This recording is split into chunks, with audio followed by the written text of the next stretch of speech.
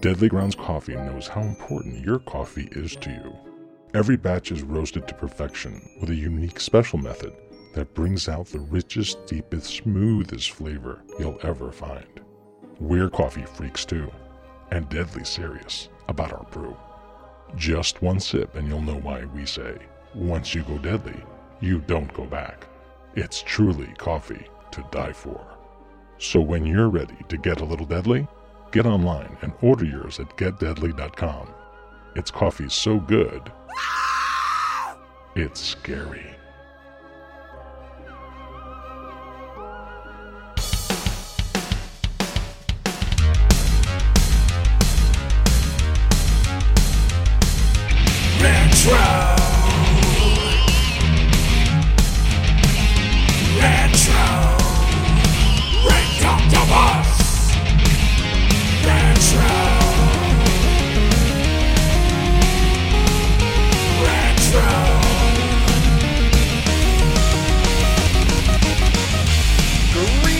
Welcome once again to another episode of the Retro Doctor Cephalid Podcast, the only show that celebrates all the things that made growing up awesome.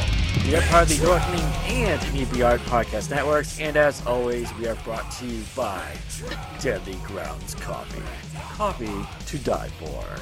I am your host, Nintendo, and with me, as always, are my cheating cohorts, Parasite Steve.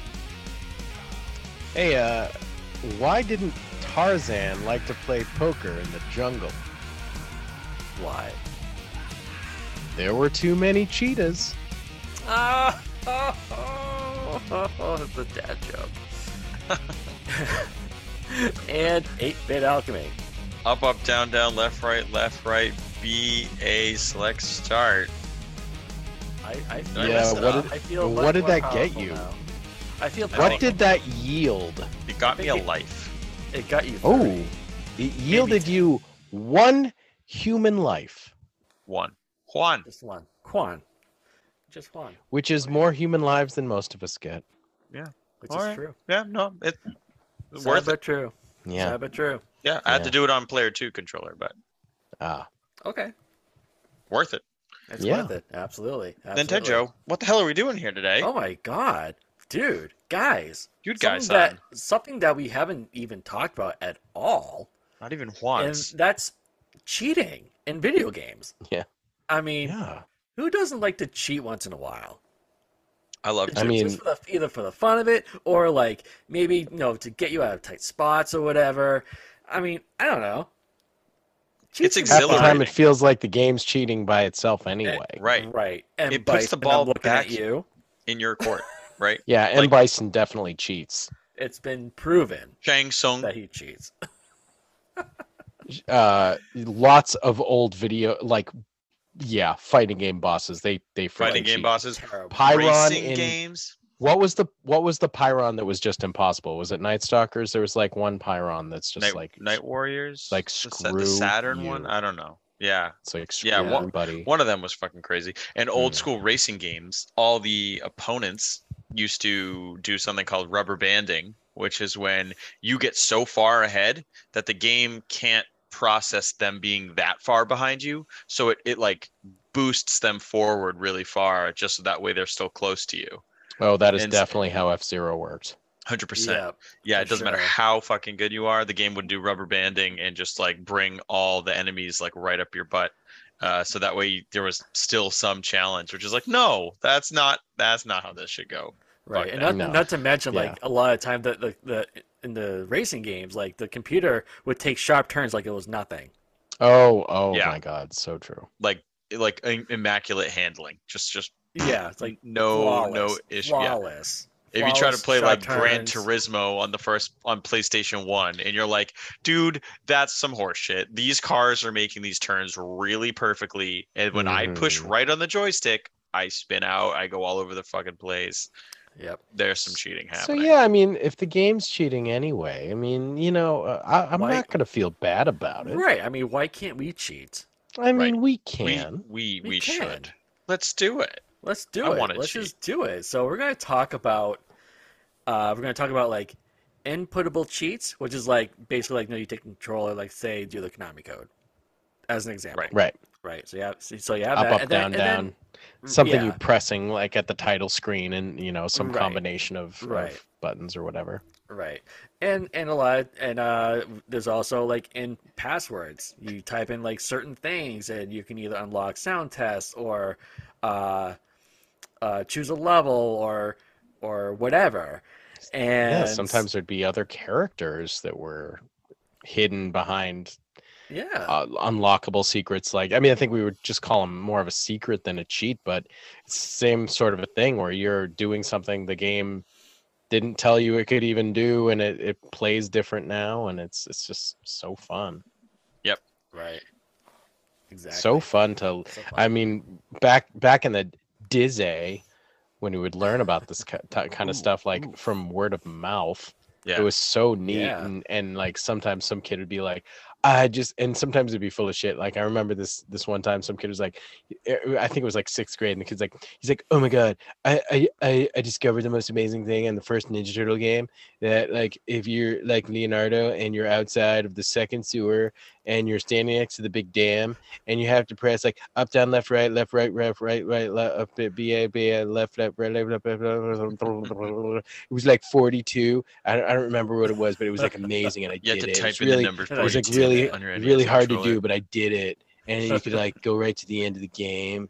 It was like all your turtles and your It's like, shut up, you didn't do this. Get instantly transported into the game. The game. No, It's I wanna like, but bring that's up what would a- happen. Like people would just like lie about shit. So you never Oh, yeah. knew. Yeah. You're like, is this real? Can I really go home and do this? Like, wait, how do you spell Justin Bailey again? Like, Right. is there an Right. IE? What? Right. I want to like briefly just mention this really funny story because it does include inputable cheats. There was this, I forget which magazine this was from. I don't think it was Nintendo Power, some other gaming magazine. For TMNT2, the arcade game, if you're at the title screen and if you do this insane button combination, like it's impossible to pull off before it switches over to the demo.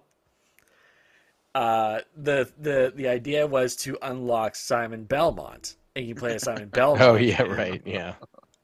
And of course, us kids being incredibly stupid, we Right. kept trying and trying for And full of at it infinite for like hope. hours, and then one of us was like, oh, look who it's from, April F. Ools.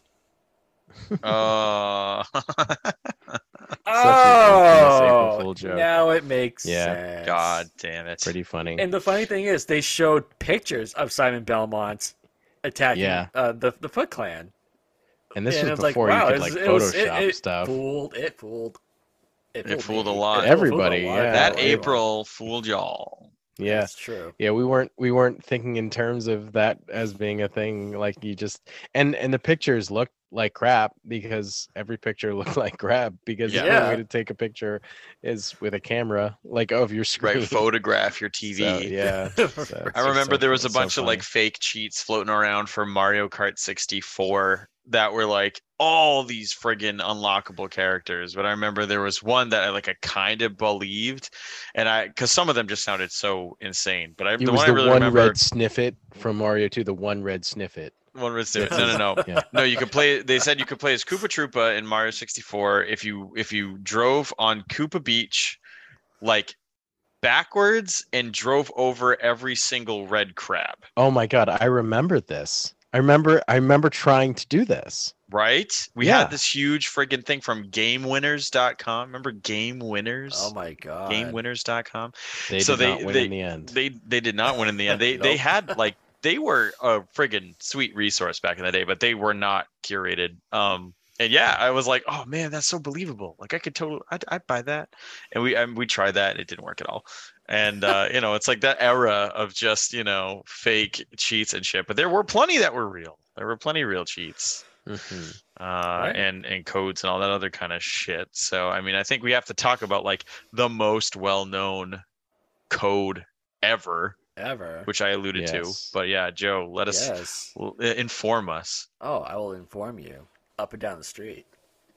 I will inform you. down the street. Up, down, left, right, left, right. BA Street. Okay. It's a long th- street. So that We're was the Konami code. Up, Oh, up, down, oh, down, left, we're right, left, there. right, BA. Oh. Okay. The Oh. So Konami that code. was the Konami code. And what's cool is that, Konami was like well known for like adding this code in a lot of their games, like Turtles 3, Contra. The most infamous one was Contra. Gradius. Like if you pause the game and then you did the code, then you would have all the power ups. And I think if you did it again, if you hit select instead of start, you self-destruct. Excuse me, or something like that. I could be wrong, but there is a Gradius game where you can. Yeah, I remember something like that. That sounds right. Yeah. I think with Turtles 2, the arcade game, you just get 10 lives. With TMNT 3, the Manhattan Project, if you did that code at the character select screen, which is kind of weird. No, it You was would- not the character select screen. It was. It was the Okay. Yeah, it was. I know it wasn't, but I mean, we can look it up. well, we But can fight anyways, about it. We can fight about it. Yeah, that'll can be fight the about it the with entire it. episode. With their virtual hand. But anyways, at some point in the game, you type in the Konami code, and you Right. can unlock the sound test. You can input how many lives you want. I think it goes up to like 9 or something. I could be wrong. Level select. I mean, that's Yeah, that's that pretty was cool. the best thing. The That was the freaking best thing. stage select. Like, are you kidding me? Like, Yeah. it's a Nintendo game. You don't get to ever just try a freaking stage. It's like you got to start from the beginning, Right. play Right. until you get to that stage, whatever. Like, there was so few stage selects in Nintendo. I mean, for back then, I mean, beat 'em ups like that were pretty long. I mean, Turtles 2 wasn't that long, but Turtles 3 I felt was pretty long for a beat 'em up. Yeah, I mean, it was a decently long game, and I mean, it even had like a twist in the middle, like of the storyline. It totally changed. Like Yeah. you thought the whole game was going to be about the shrunken city, and then it's like halfway through, it's like, oh no, it's not about that. That was just a diversion. So I mean, it was really a fun freaking game. I And loved there's some decent like cutscenes, Cutscenes and were that made it awesome, I fun to be felt. able to just go right to whatever level had the cutscene and just play from there. Or if Yeah. you just really liked playing a certain boss or something like that. Right. So, if you're looking for a little deep dive on the Konami code, we do have a Crow's Nest dedicated to the Konami code, and that is from season 3, and it's cleverly titled the Konami code. So I mean, how do I- we even come up with this stuff? I We know, are right? so We're just like we're we just set trends. We we blaze set trends. trails. We're just too smart. It's hard to be on our level, really. So we're too clever, smart you know? for podcasting. Yes. For Yeah, Too I mean, fart for that's what- Smodcast. That's what Yes. I like to tell myself anyway. Yes. Yeah, Mhm. yeah. Check out Yes. that Crow's Nest from last year. We did. That was actually pretty fun. We That was fun. talked about tons of different games that use the Konami Yeah. code. There are over 100. A lot. Over 100.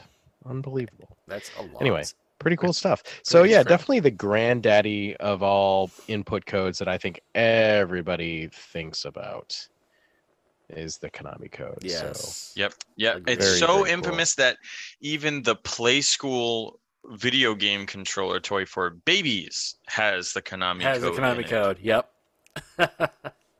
And it makes a And different it sound actually works. when you do it. When you put in the Konami code, it makes a different sound. It acknowledges that you did it. I think It's pretty I think friggin' nuts. I think Alexa says something if you say it too. Oh yeah. I'm pretty sure, yeah.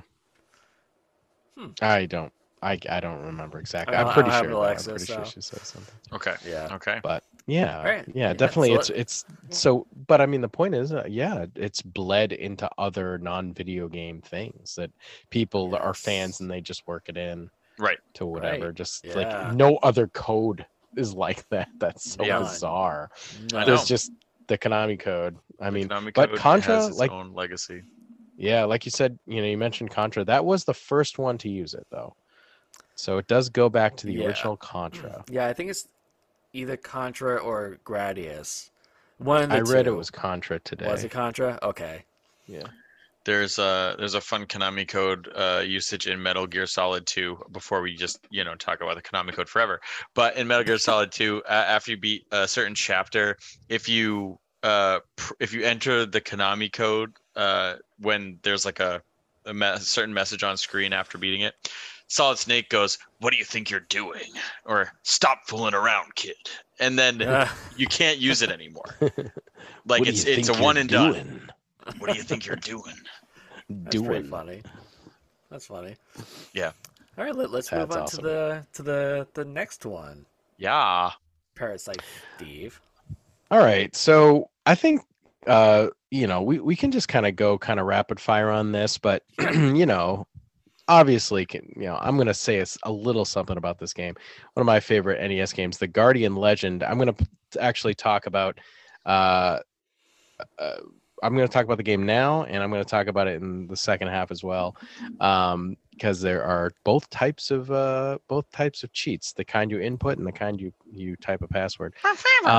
So this one is pretty interesting, although it is just a sound test. But I never knew about this until today. I have I've never heard of this. ever done this Yeah, me sound either. test before, and I can't do it because I don't have an old NES anymore. I just have the mini, and I'm sure there's no way to get this to work. But Ooh. if you hold down A and B, and then you have to hit reset on the NES, that's the cincher. It You gotta does have that access physical Huh. button. the sound test. That's So cool. And that's- that game has great that's- music. Kind of for sure. awesome. Yeah, I just am elated that there's like this thing I don't know that I never knew about. I love this game. It's just so great. I'll talk more about it later because the gameplay actually comes in more with the second half thing that I have. But yeah, pretty cool. Yeah. Just a quick little sound test for Yeah. you. Nice. Absolutely. The Guardian Legend. The Guardian Legend.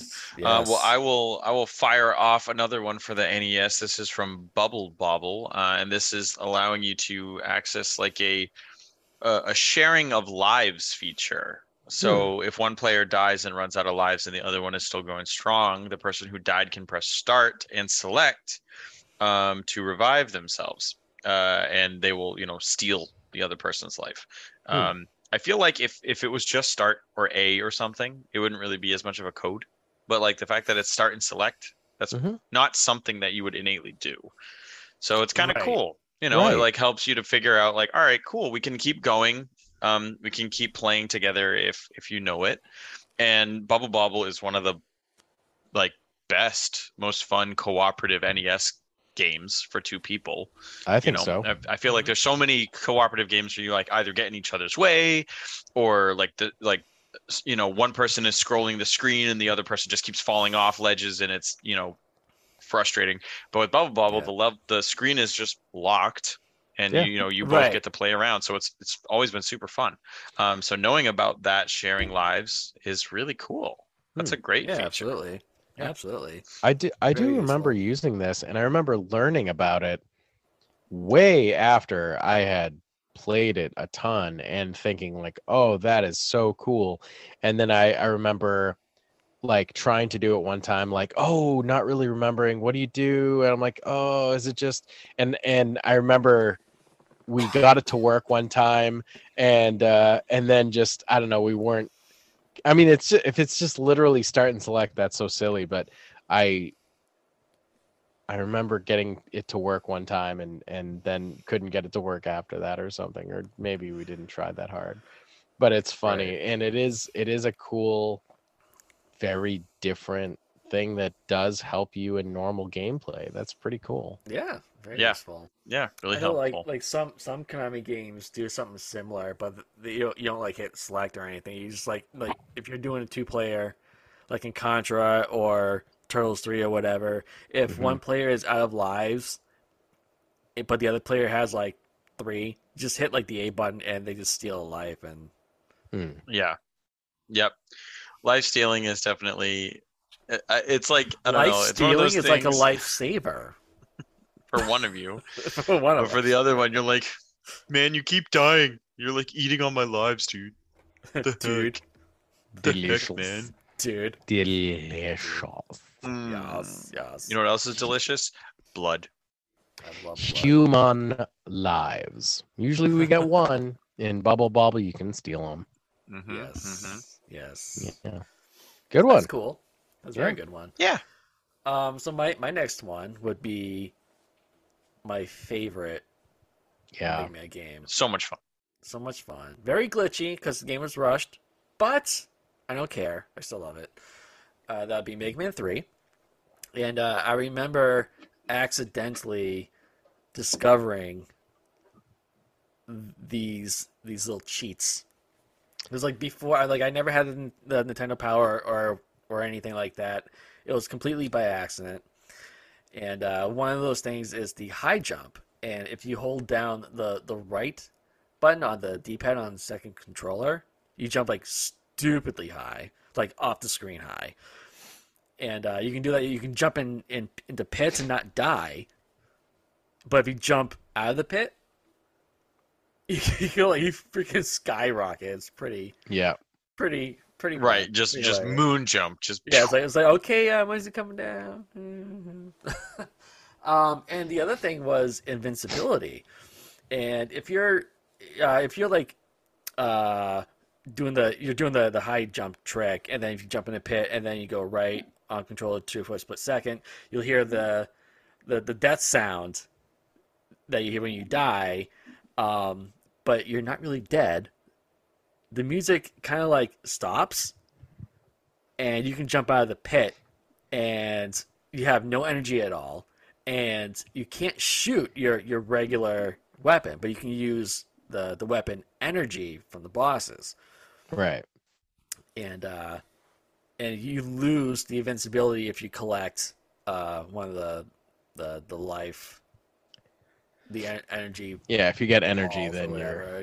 you're killable. Yeah. Yep. Yeah. It But puts yeah, you back.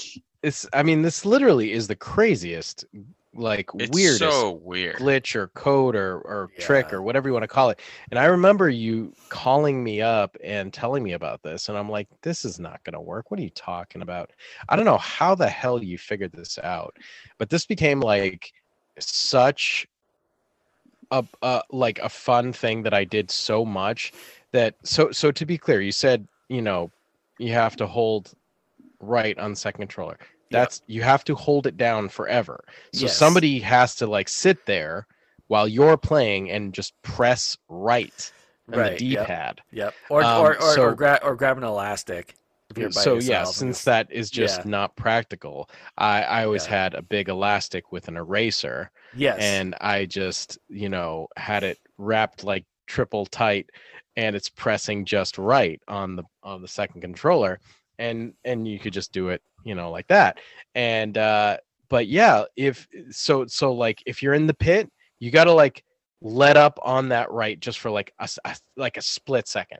yeah, Like just you press and just go, okay, let it go, and then press it Yep. again, like Yep. real quick, and then What's- it's yeah. so weird. It's really so weird. It's But also it's funny too super fun. because you can keep doing that. Like if you do it like rapidly, you keep hearing the death sound like Yeah. over and over and over. Pew, pew, pew, pew,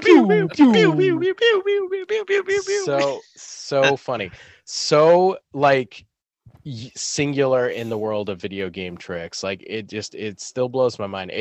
This is like my favorite video game trick ever. Like Oh, it's yeah, just I agree, It's hands down. so Yep. fun, Mm-hmm. and it makes that game even more fun, More fun, even though it's yes. already my favorite Mega Right. Man as well. It's already for one of the many best reasons. Mega Man games. It's like even more better now. Yeah, it's like it's got how the best how could it tricks. even It's got get the even more better? I mean, even if you don't want to do the invincibility thing, because what I would do is I would switch to the rush coil, Yes, which is just like, you summon him, he's going to give you a spring jump, and Yeah. just ignore him because it 'Cause you can came still with its shoot. own.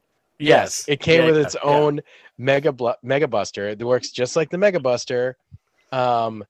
But it would never actually drain the rush energy. What drains the rush energy is if you use Actually the use jump. them. Yeah, If you right. jump on rush. You So just that keep was like- summoning Rush and then jumping over him to Yep. not trigger it. That's what I Yeah. always did Yep. to play the game as the invincible version. But it still was like there was like some element of danger to it. There was still like this is I'm tempting fate with this trick. Like They're gonna find out, man. Do you remember Gemini Man stage where you get to a point where Yes. you get to Proto Man and he destroys like whatever thing he happens to Yes. land on and you have to jump down? I loved jumping over that. Right. 'cause Yeah, you can never that's do another that. trick with this Because game. You can That's do that. You can literally jump right over that with Mhm. with ease. With ease. Yeah, because there is a way to do it. I think if you get it just right, you have to jump as the screen is about to scroll, Yeah. and if you do it just right, but it's just easier with the high jump, then Yep. you jump over Proto Man. Normally he has like the second where he just looks at you, and you don't know. You're like, "What's up, dude?" I don't even know who you are because this is where he was like introduced as this game. Right. He was He called was like Break he was Man. Break Man, right? Yeah. And so he and then he blows up this section and lets you proceed, Yeah. and just kind of gives you a brief stare down. But if you jump over the spot, there's a spot you can't really tell, but there's a spot where the ground is not there, even though it all looks the same. Yeah. And if you jump it perfectly, then you'll actually go down to Go the right next through it. screen Yeah, and you go right skip through it. that little screen. And the sound is completely screwed up for the rest of Yep. the level if you do Yep. that. And also, it's graphically glitched too. It's super weird. I see. I love these weird glitches. It Yeah. adds such charm for me for Mega Man It- 3. it I does. love It does Yeah. for sure. For sure. And Mega Yeah, Man it- 3 has the best bosses anyway, so everybody Yeah, Yeah. I can just agree. eat it. Keep your quick man. that's right. I love it. I love the bosses in 3. Yeah. I love the Boston Keep 3 keep too. your lighter man. I mean, that's Heat Heat Man. Man. Yeah, I sorry. mean Mega Man He-Man's 3 has fun. Needle Man. He's the coolest Mega Man boss. He's not. He's my least favorite. Obvi. It's He my has favorite he too. has a porcupine enemy in his stage. He does. I mean, That that's is fun. cool. That is cool. No, Yeah. my No, least I- favorite's my least favorite's Top Man. Top Man can just goodbye. Yeah, but Mega Yeah, Man he's fucking dumb. gets to dance. And His and whole it's the ability is only like dun-dun-dun-dun-dun. it's one of the very few times that they add a new sprite that we haven't seen before to his Yeah. just general. Yeah. You know, it's not him in a suit or him in a rush. Right, just graphic shooting or a something. thing. It's like It's just new. him spinning. Yeah. The spinning graphic, but they Yeah. added those big tops in the level Oh that yeah. you spin around. Yeah, so that's right. so you Yeah. get both. You get him spinning while jumping and spinning while standing. It's kind of cool. This game's the only one that like uses Yep. those frames. Mega Man 3 Right. is dope. For It is sure. dope. Love I it. love that. Dang it. I love that. Nice. Yes. Such a good one. Next up. So I'm gonna give a shout out to a very important video game code. If you were a kid playing fighting games when Mortal Kombat came out, the original, the only thing you wanted in the entire world is a home port of Mortal Kombat. Yes. Because you Now- can never get a chance to play the arcade because everyone was swarming around it. And you know, this was 16-bit era. Everybody's like, yeah, this is like kind of the same, right? And like, you know, there are some ports that are pretty impressive. I mean, I still think Final Fight for Super Nintendo, other than only having one playable character at a time, which is terrible, is like an impressive port. And you know, Turtles in Time is a very impressive port. Battletoads and Battle Maniacs used some resources, and it kind of looks almost as good as the arcade game. That's a very different game, but there are some like graphically impressive 16-bit games for sure. Mhm. But Mortal Kombat is not one of them. So really, it just became about, well, you know, all this blood, all the blood and the guts and the violence and all that stuff. Yeah. So, you know, because up till then, you know, video games were pretty wholesome. for the most part. There's some Dr. Yeah. Jekylls and Mr. Hydes, but Castlevanias, but it's pretty, it's a pretty wholesome environment, Yeah. But yeah, I mean, Mortal Kombat's coming out, so it's like, all right, we're all excited. And you got your Nintendo camp, and you got your Super Nintendo camp, I should say, and your Genesis camp, your Sega Genesis. We all know which camp Aldo is in. And Love you, Aldo. Love you, Aldo.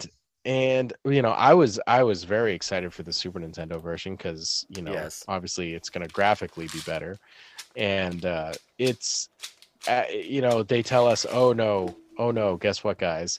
If you're a Nintendo fan hoping for a good port of Mortal Kombat, you're going to get one without the blood. There is no way you're going to see the blood. It's going to be replaced with sweat. They just colored it light gray. And they're like, it's God, sweat these now. sweaty fucks. Yeah, just, all this sweaty shooting fucks. sweat everywhere. So gross. So anyway, Ugh. and then they're like, all right, so the Sega Genesis is going to have the blood because we're badass and we don't care. And we're like, okay, well, I guess the Genesis one's the one to get then. But then they put it out, and they had at the last second, they had some last minute thoughts, and so they hid the blood behind a code. So Yes. there's the very infamous blood code for the original Mortal Kombat on the Genesis, and that is Hell simply it's simply, I think all you do is pause it, and you just enter ABACABB, and it would just unlock the blood, and there you go. I think you had to do it every time. I don't think there was any way to save it or turn. Yeah. It wasn't like a toggle, but Right. it was pretty easy to do. You learned it, and the glorious blood was all there. The funny The thing blood is, all of the returns. gore was not censored. So, like, Sub-Zero still ripping people's spines out. They're It's just sweaty spines. It's just sweaty spines. Yeah, Right. it's like, what the hell is your problem? Makes sense And to then- me. And then by the time, and now this has to enter into a segue, because as 8-Bit Alchemy knows, I had the sequel for the Super Nintendo, Mortal Kombat 2, which is a much better port. Honestly, Yes. they did a pretty decent job It's definitely my and- favorite out of all the other ones. out of all of the Like, games. like the original 3 before they went to 3D. Yeah, I agree. I like MK2. the best. Yeah. Yeah. But yeah, the port was like pretty good. Like I thought it was a pretty solid port for the Super Nintendo. And they did just make it bloody. They just said, screw it. Like, we don't Right. actually Yeah, care we're about not gonna y'all. goof around with It's this. not really that big a deal. We just want Nope. money. And that's fine with me. It's like, is it really that big a deal when you're showing spines being ripped out anyway? I mean, come on, give me a break. Right. Yeah. Uh, It's a weird line to just be like, no, Yeah. no pixels we that are- are red.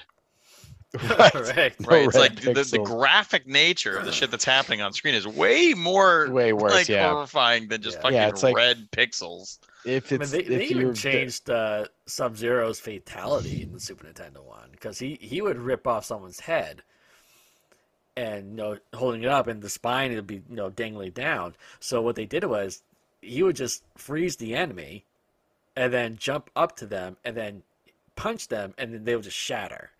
oh That was okay, his so fatality. so I guess they did change that. Okay. Oh, Huh. okay. I didn't know about that. Yeah.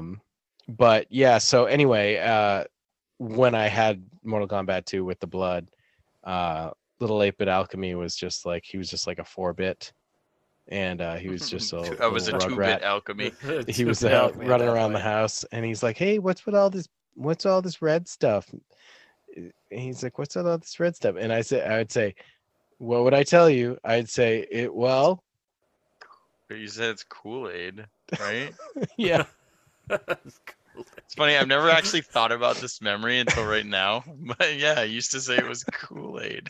I said it's just Kool-Aid, and you're like, but even at like a really young age, you're like, I was you're sus. like, you, I was like, you totally didn't buy it. You're like, you're saying that, but I don't think it's Kool-Aid. And I'm like, no, it is. It's totally Kool-Aid. why would I it said be they all Kool-Aid? I said they all drank a bunch of Kool-Aid before, and they're all just full of Kool-Aid, He's and they're just beating spitting the it up. Kool-Aid out of They're him. yeah, Bang!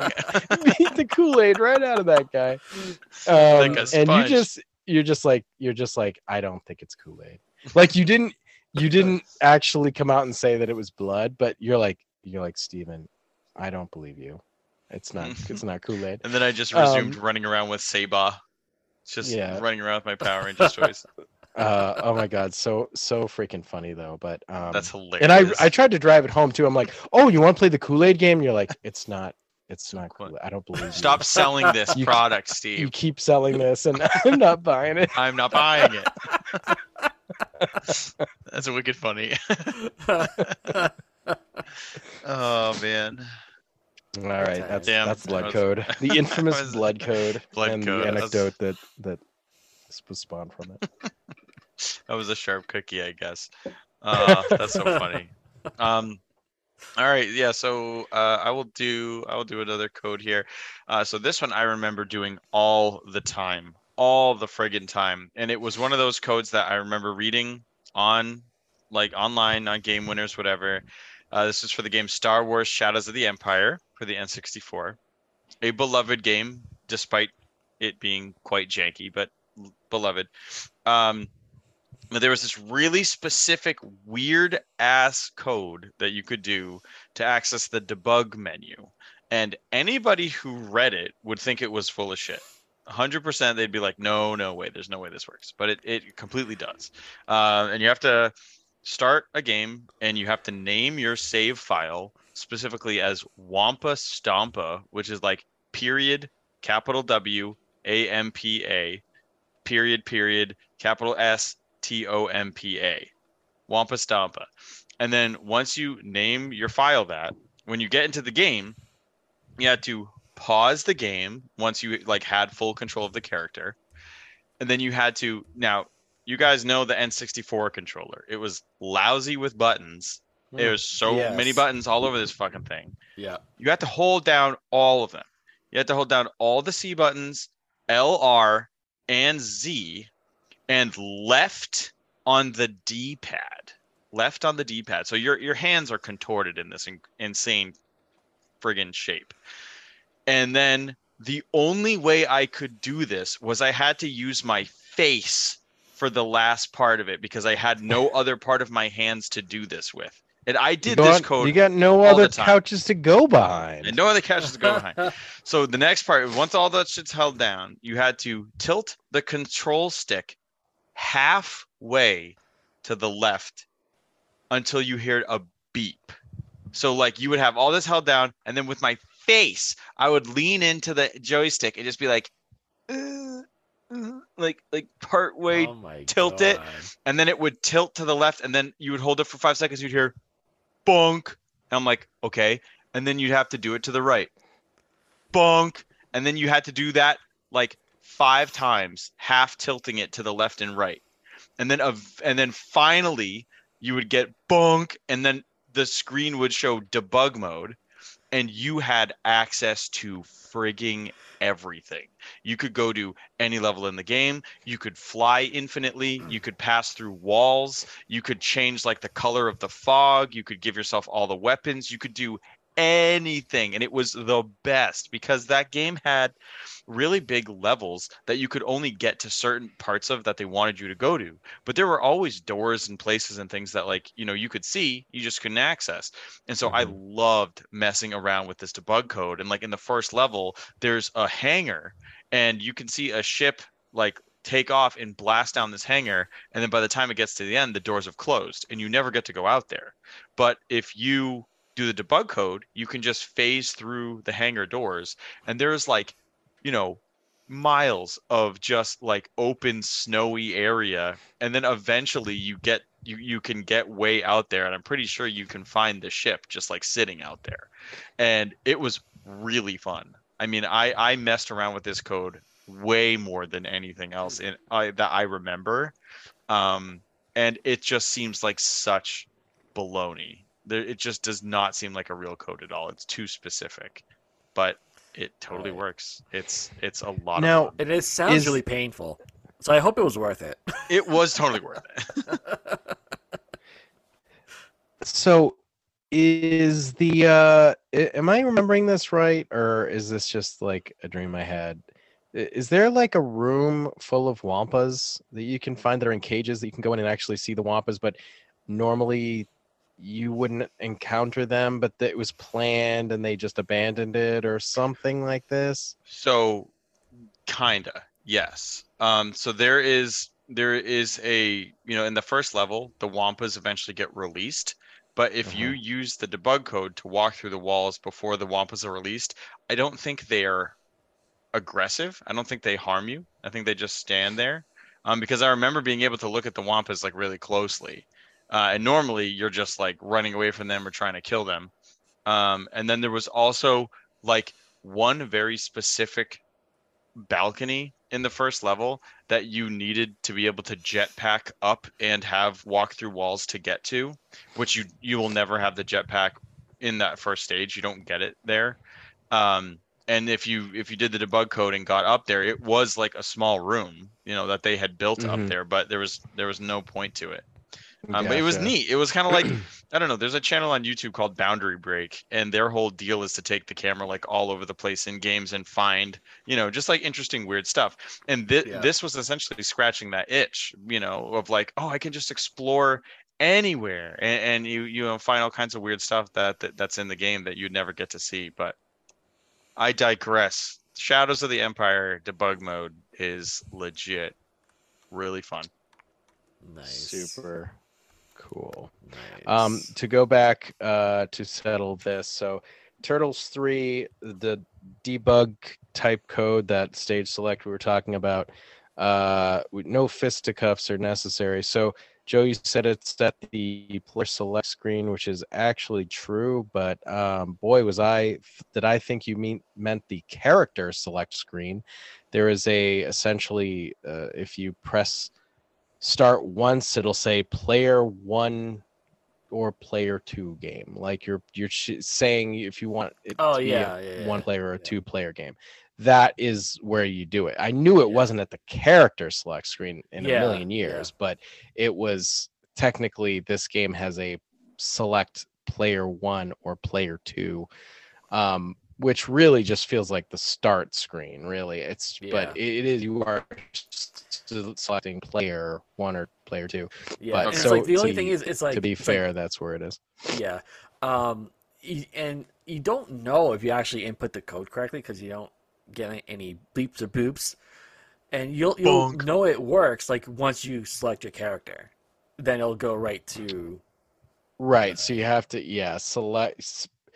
I remember like it being a little challenging to do fast, because I did this all the time. This was also one of my favorite NES codes, was that Turtles 3. I really did do it a lot. I loved playing with it, but it was sometimes if you took too long, the intro movie would start playing again. And then you have to press start. Okay, get back to the player select screen, and then if you do it right, you press start, and then it goes to the character select screen, and you just choose your turtle, and then and then you find out if it works. It's so weird. But anyway. So Star Wars Shadows of the Empire, that is a fun thing that I never played with, that debug code at all. I don't think I knew about it until you found out about it way later or something. I don't think just I ever played around with it. GameWinners.com, just messing around, trying stuff. To freaking do that. My God. It's insane. I mean, it really is. It is the single most wild, code that actually works. When I remember reading it and just fully believing, I'm like, this will not work. I've seen the Mario Kart tricks, I've seen all this other stuff, and then it's like I tried it enough times, and then I got that first bonk, and I was like, holy shit, it made a noise, like I'm doing it right, and then the rest was history. And once I could do it the first time, I'm like, oh man, watch out.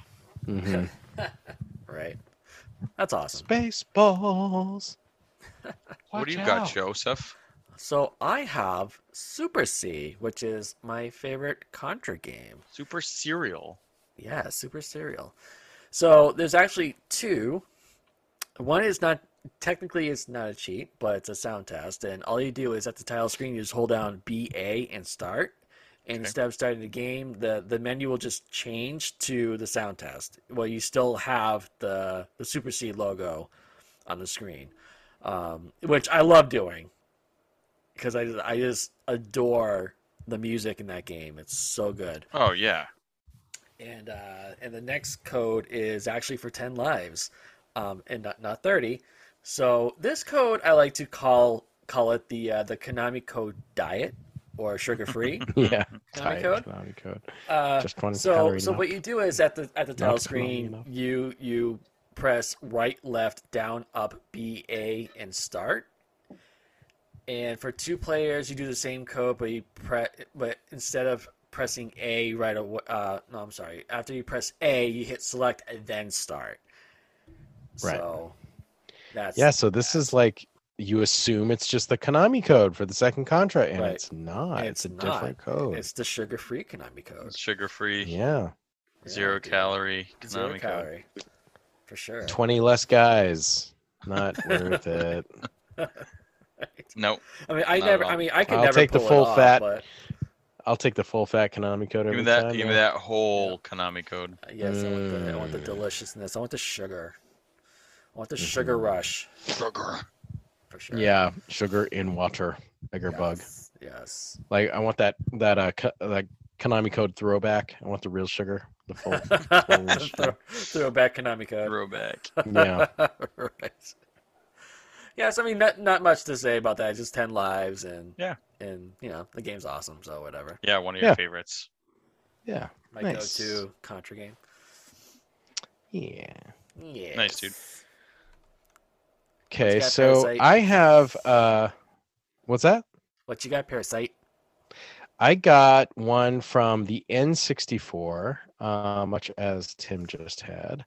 GoldenEye is a game that some gamers might remember. This is just a really infamous, fun mode that GoldenEye had that I think a lot of people remember. And there is actually a code to access this early, and that is DK mode. And that is where all of the characters will get giant heads and super long arms to sort of resemble, I guess, Donkey Kong, if you squint real hard. Right. The thing is, to note is that like both games were made by the same company. okay. Oh, that's true. They're rare. So that's probably why the intention was done anyway. Okay. So the thing is, like, you can unlock this because in GoldenEye, like, you could, you could toggle things on and off for codes and cheats and stuff like that. And this is just one of those weird things. There is a code to do it. It's absurd, but if you really needed to do it right away, you have to press L and R plus up. So C, remember, N64 has that little C joystick.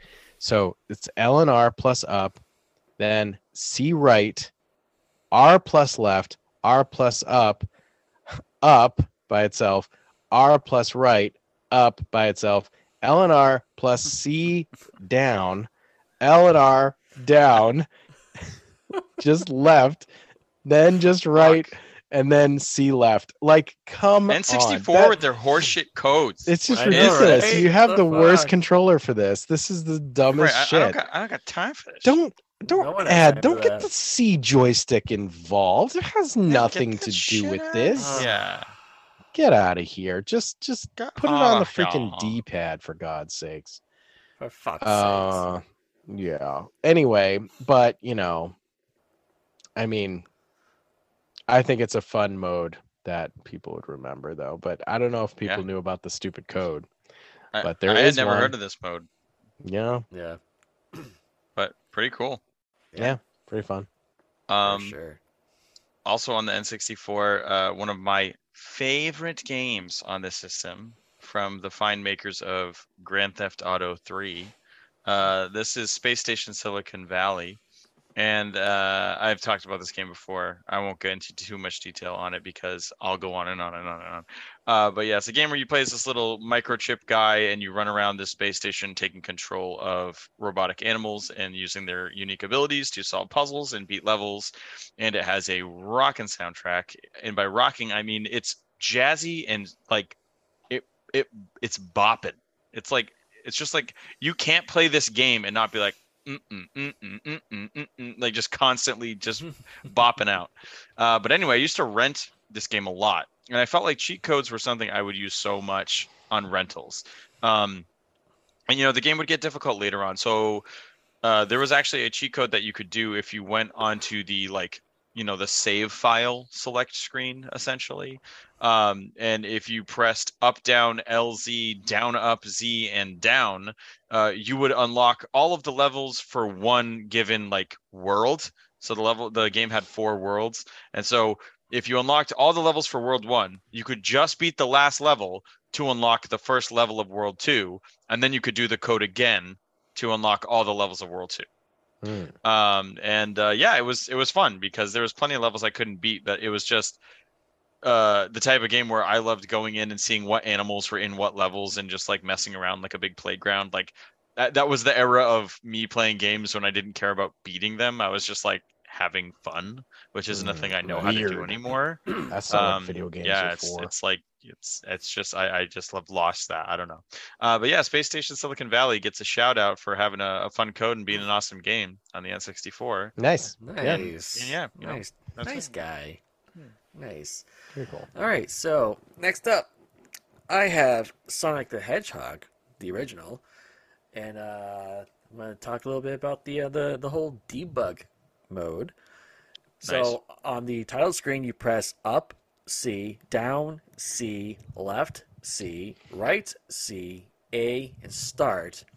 And you keep holding the A button down until Sonic appears on the screen.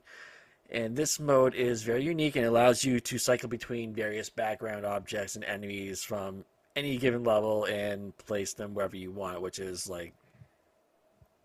so crazy. So much fun. It's so it's random. gives you the keys to the castle. Yeah, basically. It's like Mario Maker, kinda. Not really, but Not really, yeah.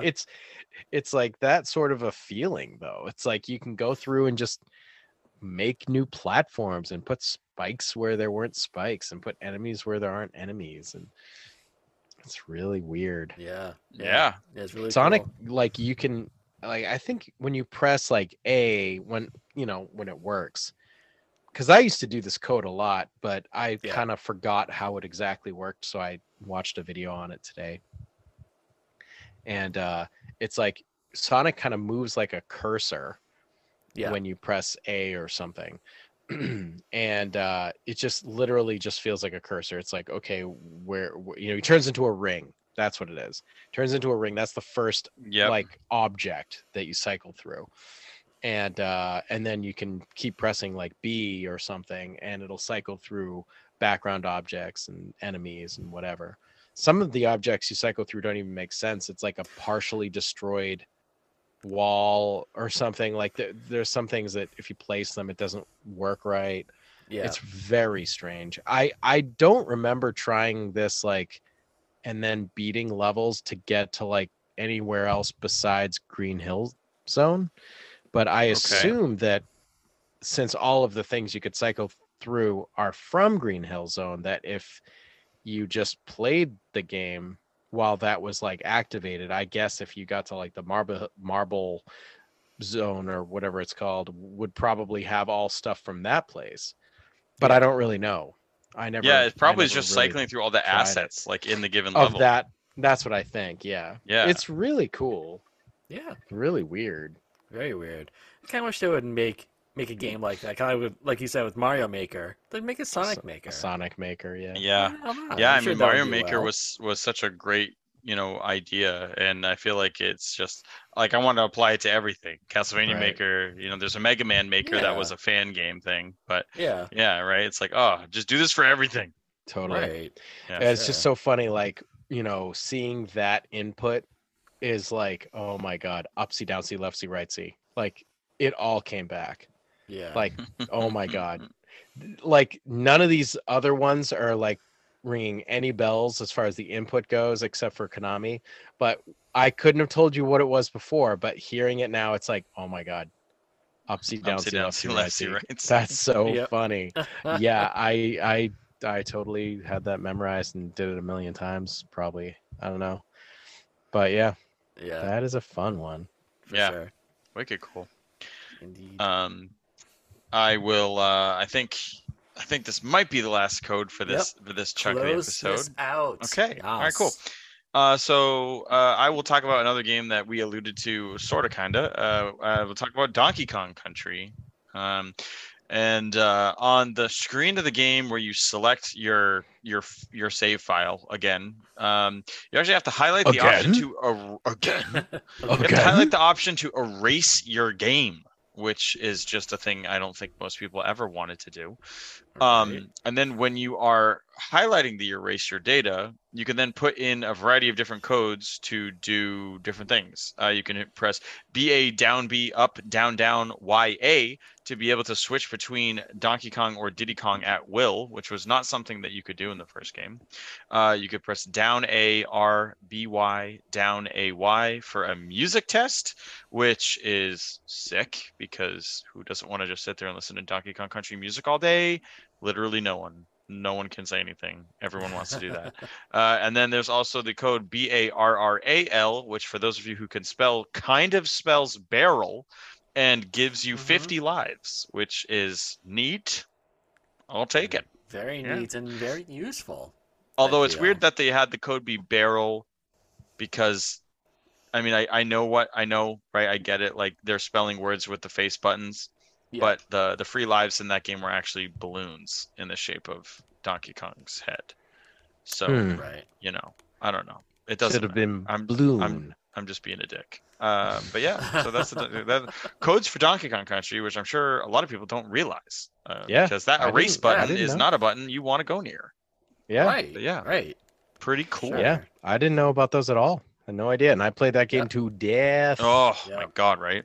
Yep. Such a good game. Such a good game. Yeah. All right. Nice. All right. Awesome, guys. That's really cool. Really cool. So, it's about that time that we're going to take a little short break, but before we do, we have something for you guys to octoponder. Yes. That octoponder is, did you use cheat codes to help you in tight spots, or did you only use them just to have some more fun with the game? So, why don't you guys ponder that, and we'll get right back. We'll give you guys our answers, and then we'll read off your answers after this short break. Hello, and welcome to the Dorkening Podcast Network. Press pound to hear the available shows. That Strange Show, Throwdown Thursday, Loose Cannon with Jar Jar Jeremy, Three Guys That Horror, the new and improved Super Retro Throwback Reviews, the Audio Files 2.0. This is probably one of Dwayne's worst films. Yeah, he's allowed to have a tooth fairy every now and then, sure. Yeah, this is a tooth fairy and then some, because it does not show the monsters tearing up buildings until the last 20 minutes of the movie. That's what the game is. It's fucking monsters tearing up a fucking city. Secret Underground Hideout. Cinema with Harrison Smith. Dorks the Podcast. The Dorkening. Black and White Fright. The Wicked Horror Show. Subscribe to all these awesome shows anywhere podcasts can be found. For more information, check out thedorkening.com. Hey, what's going on? I'm Steven. And I'm Ron. And we're the hosts of the Super Retro Throwback Reviews audio podcast. If you like to hear the latest pop culture news with some smart-ass commentary as well as the latest movie reviews, then check us out. Also, we're a multi-award nominated podcast, so we're doing something right. God knows how that happened. So check us out on all major podcasts and distributors, and check out Super Retro Throwback Reviews on all social media platforms.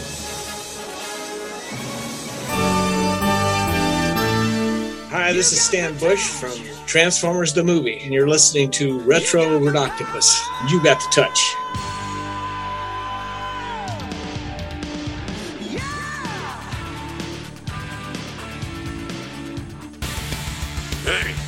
ready to do some thinking? It's about that time where we ask you, the audience, to Octo-Ponder this. Welcome back, everyone. Before we took that break, we asked you, beautiful people out there, this Octo-Ponder question, which was, did you use cheat codes to help you in tight spots, or did you only use them to have fun with the codes? So, I will start off, and I'm just going to say a bit of both. There were definitely times where in order to progress, I had to use some type of code.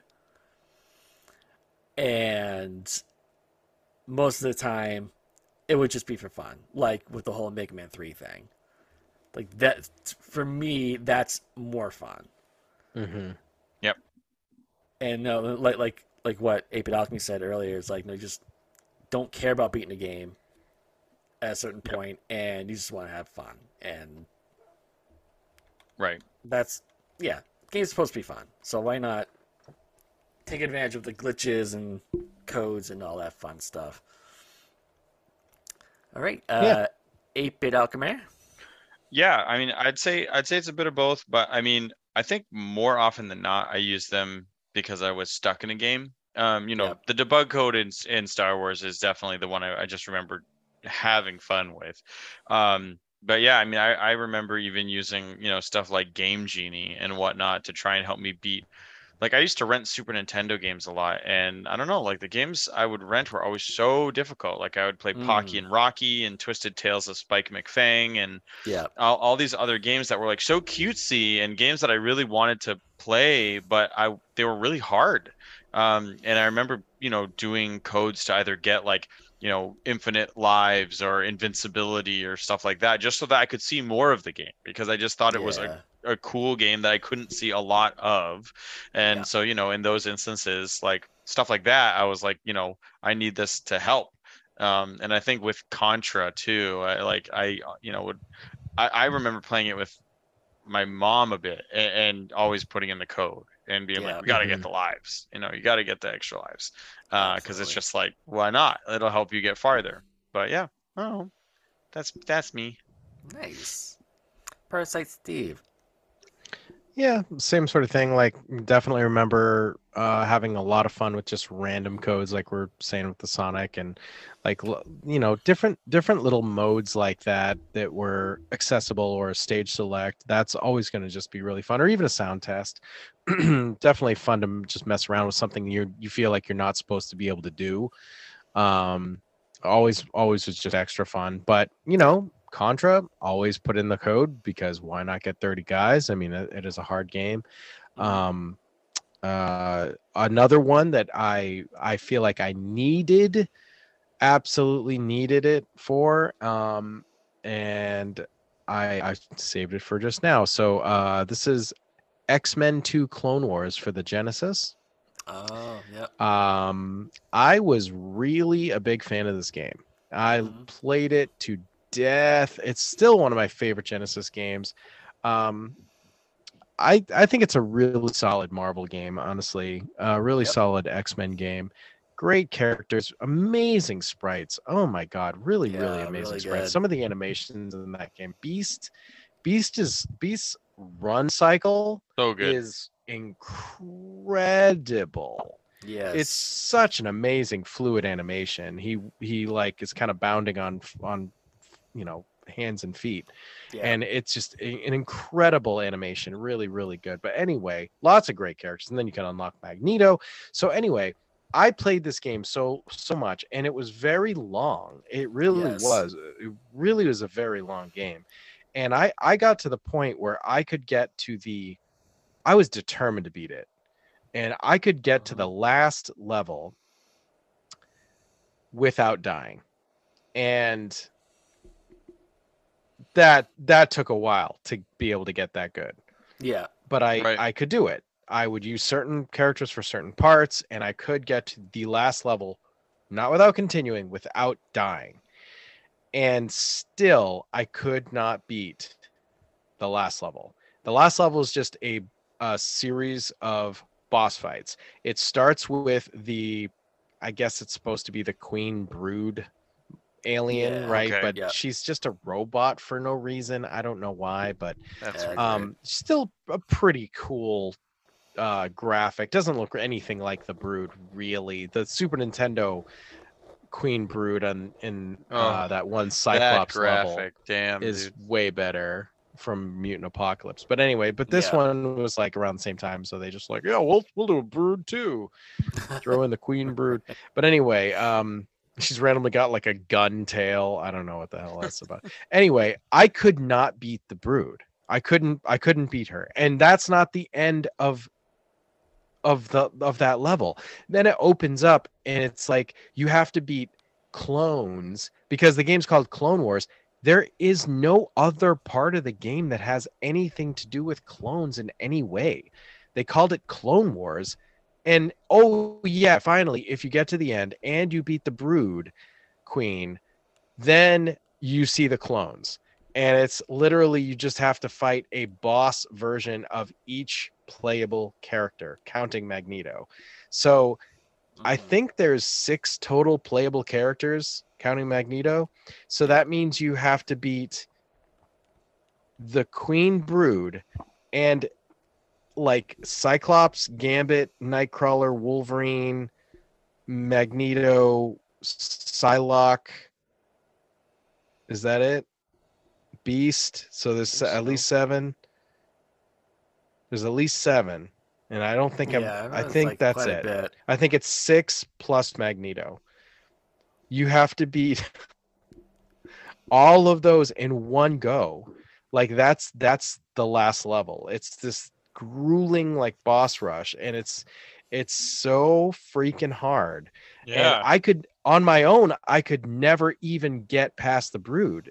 She's at the beginning. She's the first thing you have to do, and then you go and you have to defeat all the clones. Ooh. Right. So there's a 99 lives code. You pause the game, you press down plus C, up, left, up, right, C, and you get 99 lives.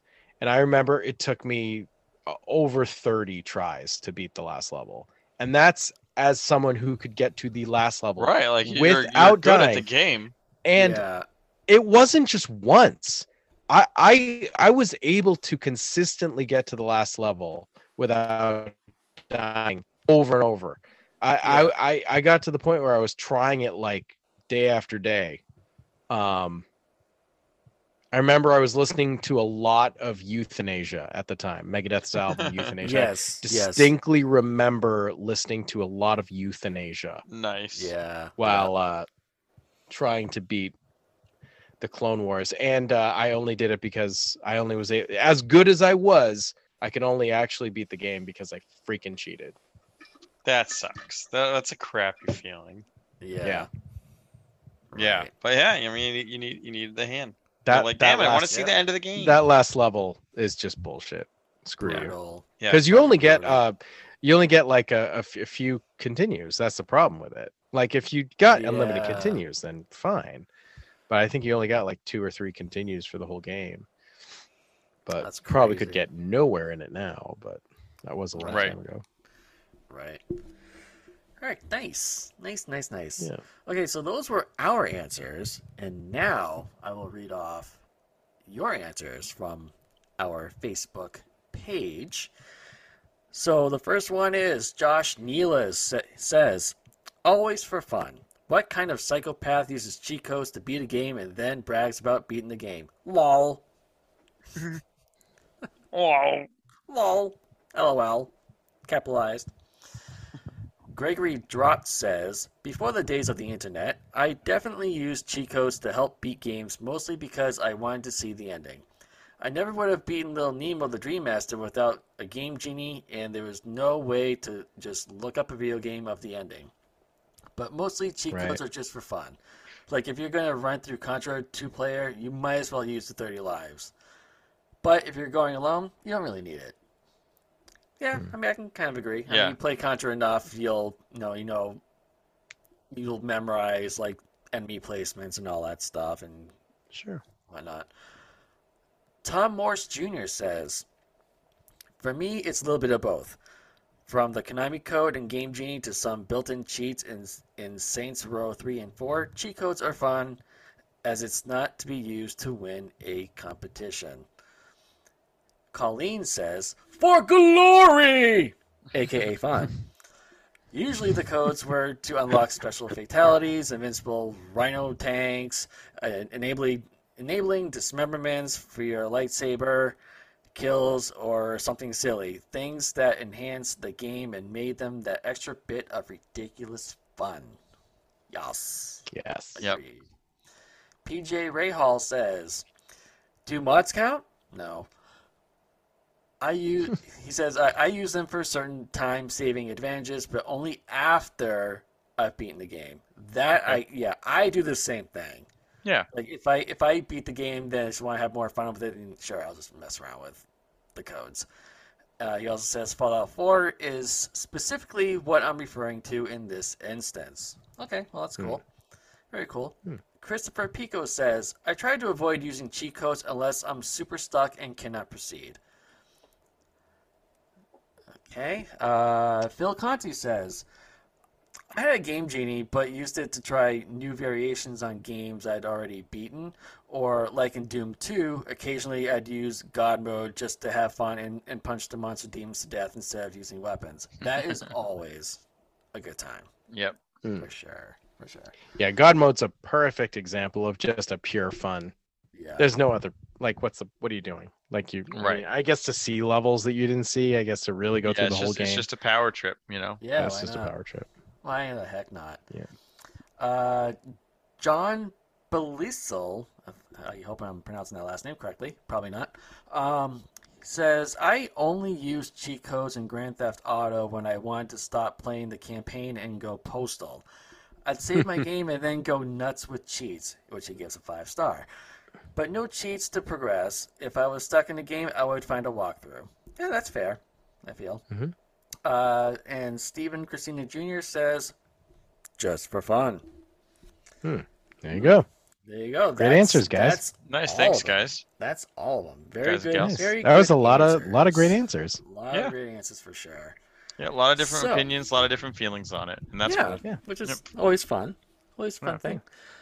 So for those of you who still want to participate, you can tell us what you think about this week's Octoponder This, which was do you use cheat codes to, advance through the game, or do you use it just for fun?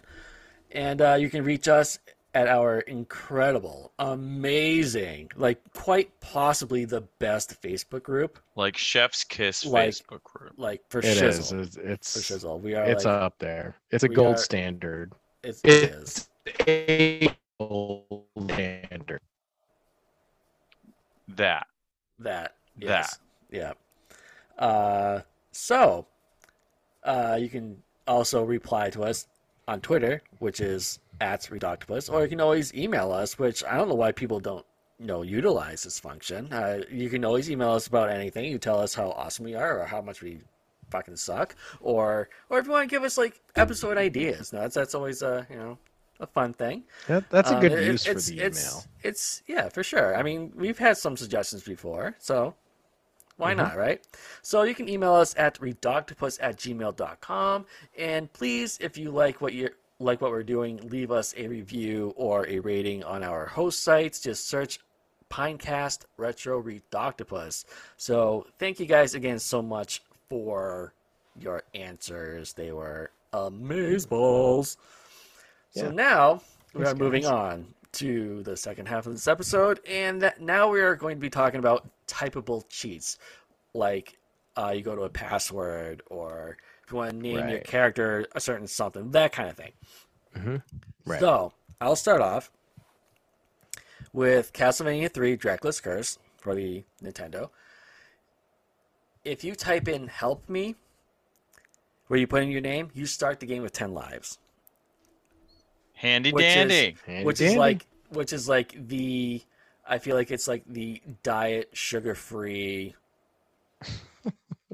Konami water code. That's the quinoa version. Yes. It's the it's like the super healthy. Yes, It's like super there's no healthy fat at Konami all. code. It's like effervescent water with light, Like- light Like flavor. I'm an lightly, it's like, Aeritarian, it's I like just lightly fruit breathe. flavored, lightly fruit flavored water. Right. Lightly What it is. fruit flavored air. I'm an Aeritarian. Aeritarian. Which is cool. I mean, I'm glad they Yeah. included the 10 lives in some capacity because that game is hard as fuck. Yep. It is so You know, tough. I don't remember. I don't know if you remember. I don't recall if you use this code and you continue. Do you start with 10 more lives, or is it just like a one-time deal? No, I am not sure. I kind of think Yeah, I'm because not sure. because you put your name down as that, and if you were to continue, you would get the 10 guys, the 10 lives. We'll have to check. That would be good. Yeah, that'd be like super helpful. Boom, I boom, feel. burner. I just love Definitely Castlevania 3. I love Castlevania 3. Anyways. Yeah, it's Yeah. a It's so favorite. good. Yeah, it's Definitely a out favorite of the three. podcast. We're all big fans of Dracula's Cois. Yes. Oh yeah. Yes. Yes. All Some right. people like Castlevania 2, which is fine. Which It's is not, fine. It's not terrible. It's not terrible. You're allowed to but like I like 3. bad things. Yeah. Right. It's You're fine. allowed to have a different opinion. That's wrong. So that's fine. All right. So that's just about it with Castlevania 3. So Yeah. So yeah, 8-Bit Alchemy. Yeah. Okay. So yeah, I will bring it back to Bubble Bobble. Beep Bob. We just for love the Bubble NES. Bobble on the We show. do love Bubble Bobble here at Retro Baba. Yeah, it's definitely not a game we talk about really at all, but No. it is a fun one. Dun, Bubble dun, Bobble. dun, Great dun, co-op. dun, dun, dun, dun, For sure. dun, dun, dun, dun, dun, Definitely dun, one of the dun, best dun, co-ops, I dun, feel. dun, dun, dun, dun, dun. So yeah, Bubble Yeah. Bobble for the NES has a level select password, which is always one of the most fun Yes. cheats for a game to Yep. have. Level select Absolutely. is just the bee's knees. Love it. Yep. If you type DDFFI as a password and then select continue, you can press B to change the level that you start on, but it can only be done on normal mode. And honestly, level select is kind of a nice cheat if a game doesn't have like a save system or anything. Or like, Right. because Bubble Bobble is a long game. There's a Yeah. ton of levels. Yeah, it's so 100 levels. I think. yeah, so I mean, I don't know, or like, if you lost- 160 or something. It's Yeah, it's crazy. So if you something lost your crazy, yeah. password or whatever, you couldn't beat it in one sitting. A level select is just nice to be able to be like, hey, I got to level 102, and then I had to, Right. go eat dinner, and Right. whatever. So yeah, Would you have been can just kind handy of in resume where you cut. Rampage as well. Yeah. Oh, another game with 1 billion levels. Yes. Ugh. Yeah. No Yep. shit. I know. But yeah, that is a handy dandy code for Bubble Bobble. For sure. Yeah, totally. I don't think I knew about that one, but that would have been great. I do remember playing it to the final level, and I remember there's a way to get a bad ending, and I did it. Right. I did You the did bad that. ending. Nice. Yeah, Nice. All right. Cool. that sucked. Right. Yeah. All right. So Parasite Um, Steve. Yeah, my first one of the second half is just a classic. Everybody's gonna know this one. This is I mentioned this this person earlier. Everybody knows the name Justin Bailey, right? Justin Oh, I Bailey. know Justin. Justin. Justin's Metroid for the NES, the original old number uno, the Metroid, Yep. the one and only. So Yes. when this, it's hard.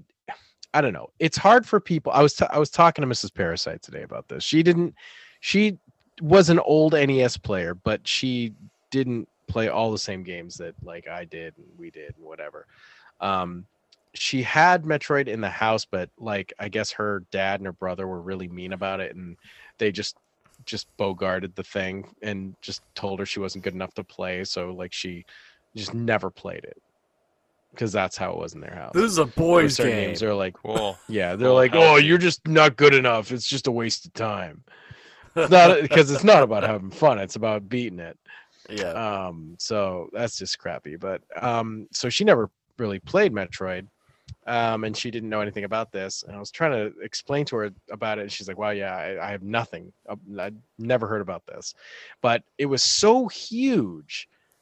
Like if you were a kid who was playing Metroid or was an NES player back in the day, this idea that, I don't remember exactly like how it leaked, if it was Nintendo Power or if maybe it was somewhere else and people were just kind of talking about it before it was officially released in Nintendo Power or something. But I remember it was just like that kid who had the Impossible Ninja Turtle code. There was 47 characters and all the stuff. It's like, somebody's like, if you type Justin Bailey or something, like you get to see like Samus outside of her armor, and Samus is a girl. Samus is a girl.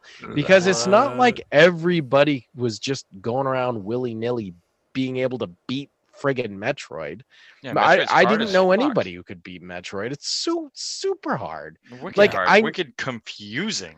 Such a confusing game. That's There's what no turned me off map. from the If there was a franchise. map, Yes. if there was a map, it would have been okay. That's the first what two both were like they're confusing and they have no map, and then the sequel had no color. So you're like, great, this is making everything better. Yeah, everything looks the same. But awesome. It's a miracle they made it to Super Metroid. Yeah, Super Metroid's like, guess what? It has a map. It's like, this is what you needed. You needed to be able to track where you are and save and not do it all in one freaking shot.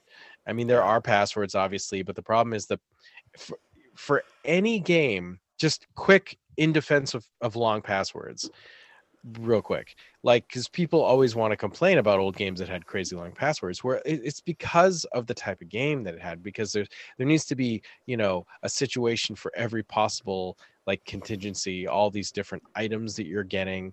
Well, what if you got this one E-tank, or how many missile tanks are there in the game? Well, okay, well, you have 6 out of 20, but what 6 do you have? Well, the password has to somehow know that, and then you have to have all these other things that you got and all the stuff. So it just needs to be a very complex password. The passwords in Guardian Legend were really long too, for the same sort of reason.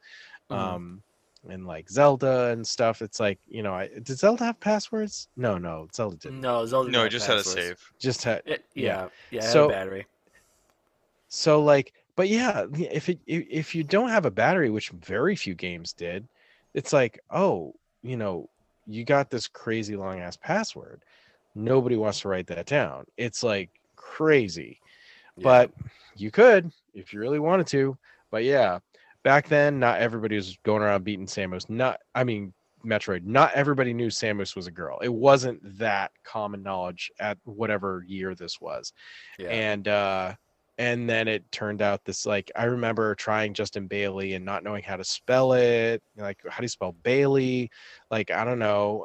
And I mean, eventually it just works. And it's like, oh my God, the most insane thing happens. She's coming down the elevator and she's just a girl with green hair. Like, holy crap. And she's got all the different power-ups, like various power-ups. I mean, she starts with a wave beam though, which sucks.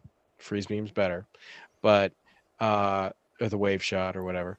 But yeah, really an unbelievably amazing code memory.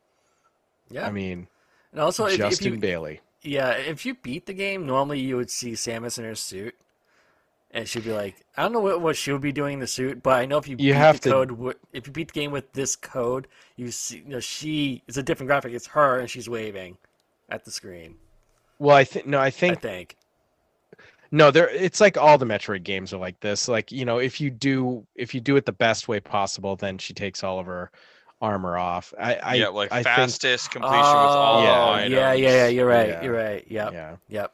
It's not about beating it with the code, but I think after you beat it, I'm pretty sure that in the original Metroid, if you do get the best ending, I do believe it kicks you into a new game and you're playing as her. But I don't think there's any way else to do it. Like, I don't think you can. It's not like it mods your cartridge and the cartridge knows you now get to play as this new game like plus you or just something. have to have So I beaten think, it and then like, keep I playing. guess, I mean, maybe there's a password or something. But anyway, Justin Bailey is just a really easy to remember code. It's nice and short. And apparently there is no actual person named Justin Bailey. It's just a complete coincidence. There was no programmer named Justin Bailey. No programmer's kid was named Justin Bailey. It's just a freaking random fluke that, according to video game history and lore at this particular point in 2022, we still don't know anything specific. It just seemingly is a random weird thing. That is so weird. It seems impossible, but I don't know. Nobody really knows for sure, but there for sure was not like a programmer or programmer's friend or kid or something that they just threw in the name. And there wasn't a kid who won a prize. There's lots of lore. There's like lots of theories that people have had over the years about who the real Justin Bailey really was. Right. But I don't know. Anyway, Nice. that's that. Nice. Yep. Very, very infamous and well known sure. and well documented and well worth mentioning.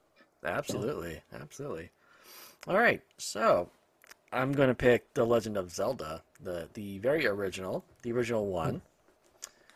If in the where you put your name, if you put down Zelda as your name, you'll start at the second quest, and you're basically just cutting the game in half. Yeah. And the second quest is just like everything's changed around in order. Everything's harder. Yeah. Enemies are harder out the gate. Like it's basically like hard mode. Right. No, I've never actually beaten a Zelda game ever. Ever. I've beaten a lot of them, but I've never beaten the original. I could never play the original. I was just so bad at it. Again, Yeah, it's I it's can't one of do those the things original where it's at all. like I it's didn't grow very up with it, so I confusing. just don't really like it. Yeah, that's It's the just thing for me. okay. It's, Yeah. it's I never it's- played it is as a kid. respectable. I respect it. It is incredible how it's this big Yep. world and all this other shit, and you can tackle stuff in any kind of order, and that's very Yep. cool and all that. But I didn't really play it growing up, so I just don't Yeah. really like it. I mostly like watched people play it, and I think enjoyed it for what it was just from watching it. But yeah, I could never play this one. I mean, same thing with the second one, which no one liked, except for maybe like 2 people. But I don't know. Whatever. Yeah, we did have some Retroids in the group saying that the second Zelda was their favorite.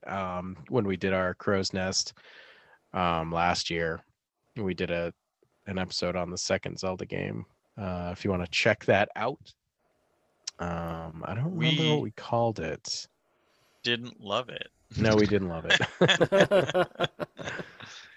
I found it to be a very frustrating experience. I will say I very much enjoyed trying to love it. Like I enjoyed sitting down and playing an old NES Zelda game that I've never played before and trying to get far, and then just eventually realizing that this game just kind of sucks. But like that experience was fun. But the game kind of sucks. Yeah. So we got a Crow's Nest out of it. We did. Yeah. I remember liking the music a lot Yeah. in that game. Yeah. Boom, zip, boom, zip, boom, zip, boom, zip, boom, zip, boom, zip, boom, zip, boom. Yeah, there's some good jams in there. For sure. Okay, so I can pick it up with the next one. Yes. In retrospect, this should have been a code in the first half of the episode, and I fucked up, and I'm sorry. But I don't care. It's cool. So this is for Final Fantasy for the NES. There is a secret game which is pretty well known now, but at the time seems crazy anyone would have found this. And when you get the ship in the game that allows you to sail on the ocean, when you're on it, if you press A and B together 55 times in a row, 55 times in a row, you then get taken to a totally different screen that has a secret sliding puzzle mini game where you have to arrange the tiles 1 through 15 in order from top to bottom. And it's just for funsies. There's no bonus. You don't get money for beating it. You don't get a special super awesome weapon. There's no repercussions at all for It's just having this there. sliding puzzle game in there. It's just in there. And it's just so weird. Yeah. And I remember the first time I heard about this, it blew me away because it like takes you to a separate screen and there's these tile graphics that are nowhere else in the game. They're not reused assets from some other level. And they show this cool like Final Fantasy logo and the hillside with the castle in the distance, which is It kind looks of like great. the It's a title. great looking screen. It's a great looking screen. So most of that screen is from like the intro, like when the game really starts to get going that you do see that. Oh, okay. Yeah. But it's just a very cool secret mini game that is the kind of stuff that made older games really charming. You know, you'd find this weird stuff that they'd put in there, and there was no intention anyone was going to find this. You know, I mean, for all we know, the programmers could have put this in the game so they could have goofed off at work. You know, to be like, oh, I don't know, when we're bored, we just play this sliding tile game because we don't feel like programming, but we want to look like we're busy or something. Like, I have no idea. Who even knows? But it's really neat. And yeah, I'd call that a code. It's not really a cheat, but it's fun just the same. Yeah. Yeah. It's a fun secret Yeah. unlocked by a code. Yeah. Technically. Indeed. 55 button presses, and the number of the presses shall be 55. It Like, shall be who 55. They shall not decided to be do this? 54 or 53. 56. 56. 56 Right is out. right out. Yep. Yep. Yep. All right, so I have a little game that man, was this popular back in the day, and I feel like, I don't know, it just sort of never gets talked about anymore, but it was sort of the sports game for people who don't like sports games. Mhm. It was NBA Jam. NBA Jam. Yep. Not really much of a basketball game, but definitely a basketball adjacent. It's like basketball light, like the 1-calorie sugar-free basketball. Mm-hmm. Yep. You know, I think there was only, I don't even remember, your team was like 2 people or something, or 3 Yeah, it was just people. 2 people per team.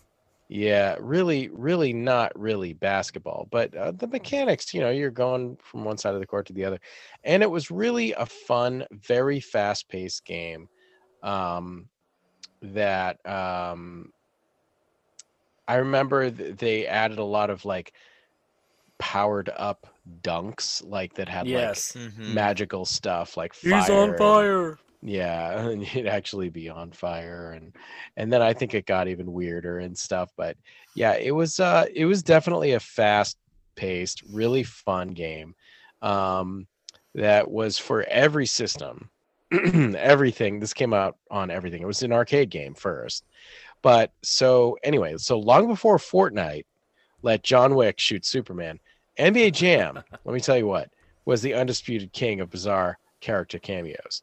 True. And it definitely became like, because there were multiple versions of this game, and they would come out, and it became a known thing, and they were like, oh, who are the crazy characters going to be?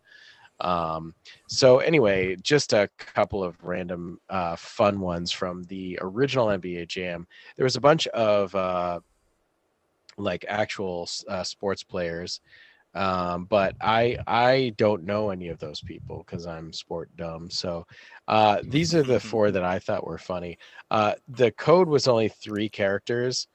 If you typed in AIR, you get to play as Air Bud from the Air Bud movie, the dog.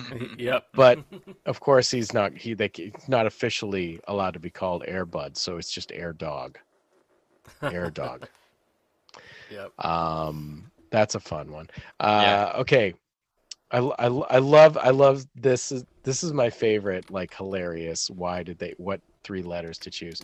So Al Gore, the politician, the man who was our vice president and almost our president at one point, if not for Florida's recount.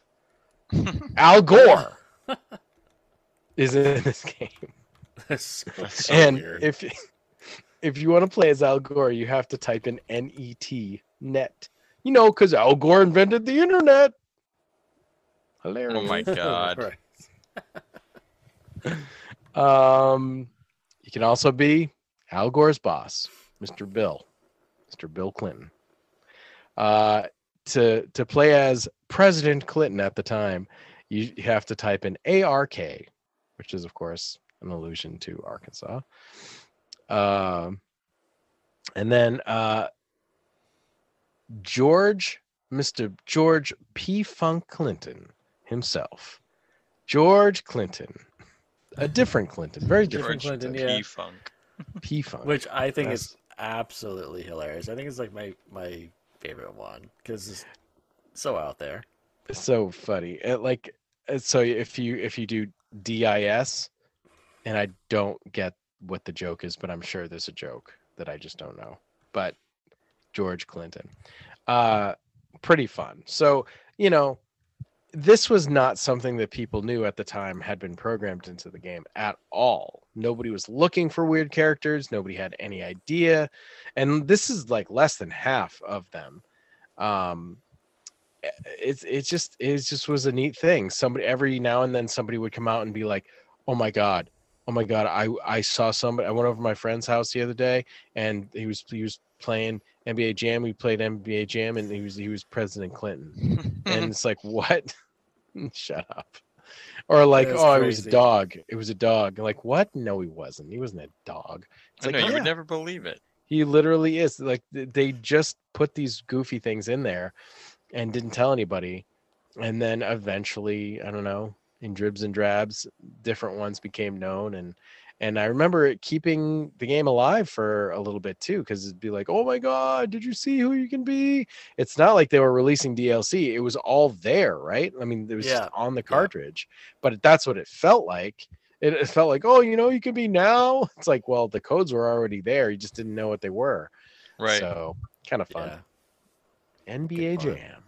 Nice. I enjoyed that game a lot, for sure. Yeah, super fun. I don't even like sports games, but there's certainly like that's what I'm saying. Some sports games are just like fun.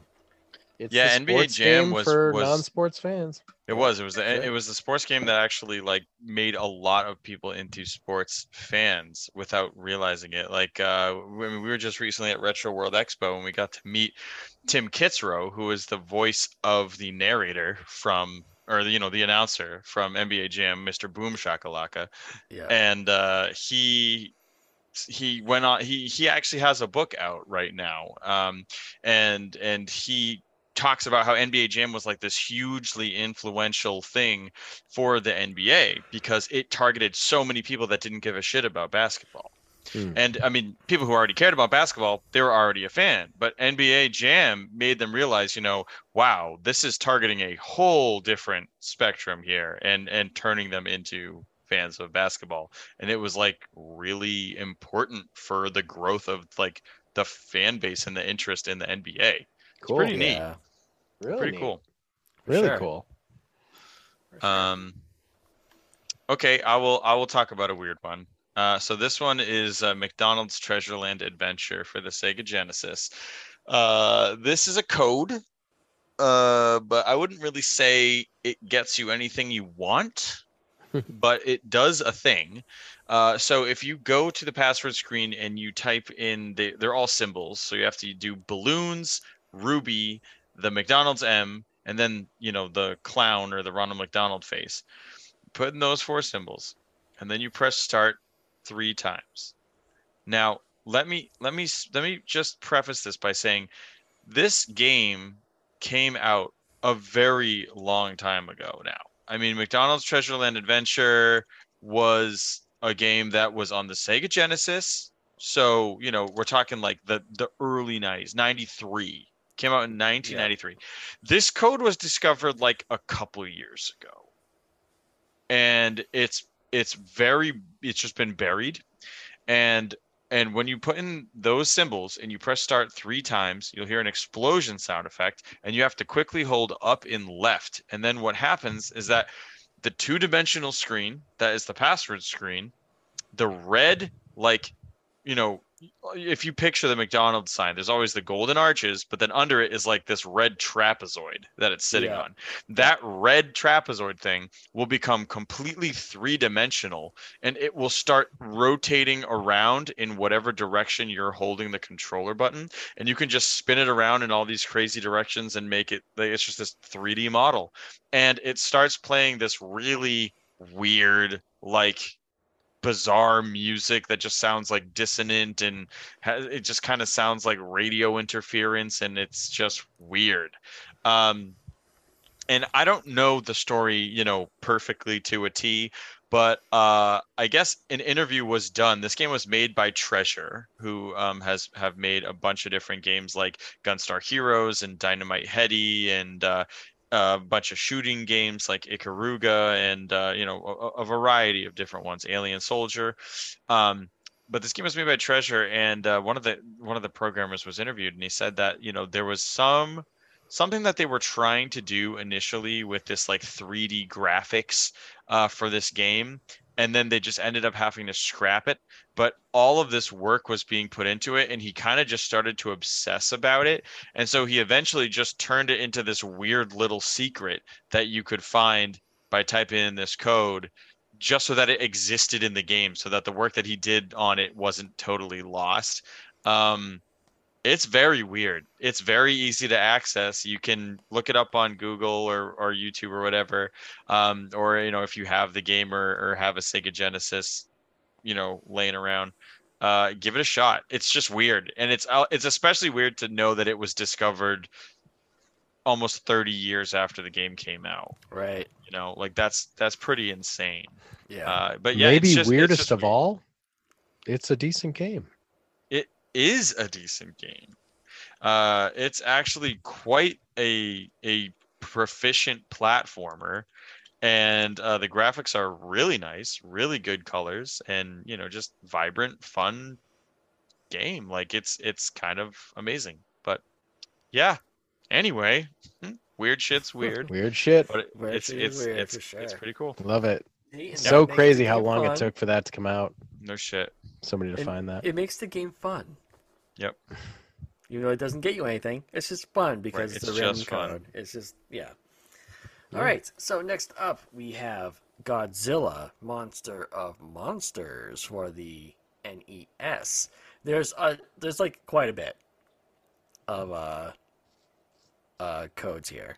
Lots of fun codes in Lots this of game. So much fun. So codes. fun. Oh my god. This was another game that had just an obscene amount of characters in their passwords. right. But So- these aren't using all of them, which is great. Yes. Yes. All right, so in the password screen, you type in the word sound, you spell out sound, and then you just access the sound test. Okay. That's really cool. Cool. And then I you never have- did that. And then you Cool. have destroy all monsters. And what that does is you fight all of the monsters. They're all on the field. Yeah. And Right. you gotta do like a little boss rush Yep. type of thing. hmm Then you the next one is Monster Zero, which is the number 0. And you fight no monsters at the beginning of the game. Like No, Nothing. it's Monster Zero. It's King Ghidorah. He's just also called Monster Zero. Oh, okay. Well then. Shows what I know. Yeah, so that's fun. Then you type Yeah. in start to end in the password and you just watch the game's ending. I used to do this all the time. I did that Start to end. all the time because I just love that ending theme. It's so, Yeah, Ending the ending music's music's great. amazing. so Yeah, it's like good.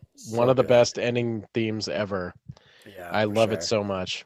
And sure. it was just great. Like the graphic of Godzilla and Mothra looking at the Earth is amazing, and then they cycle through all the boss art, and you even get to see the like flying version of Hedorah, which isn't even in the game. Right. They just like there's the flying tadpole looking sprite that's there, but he doesn't do that. When you fight him, he never turns into that.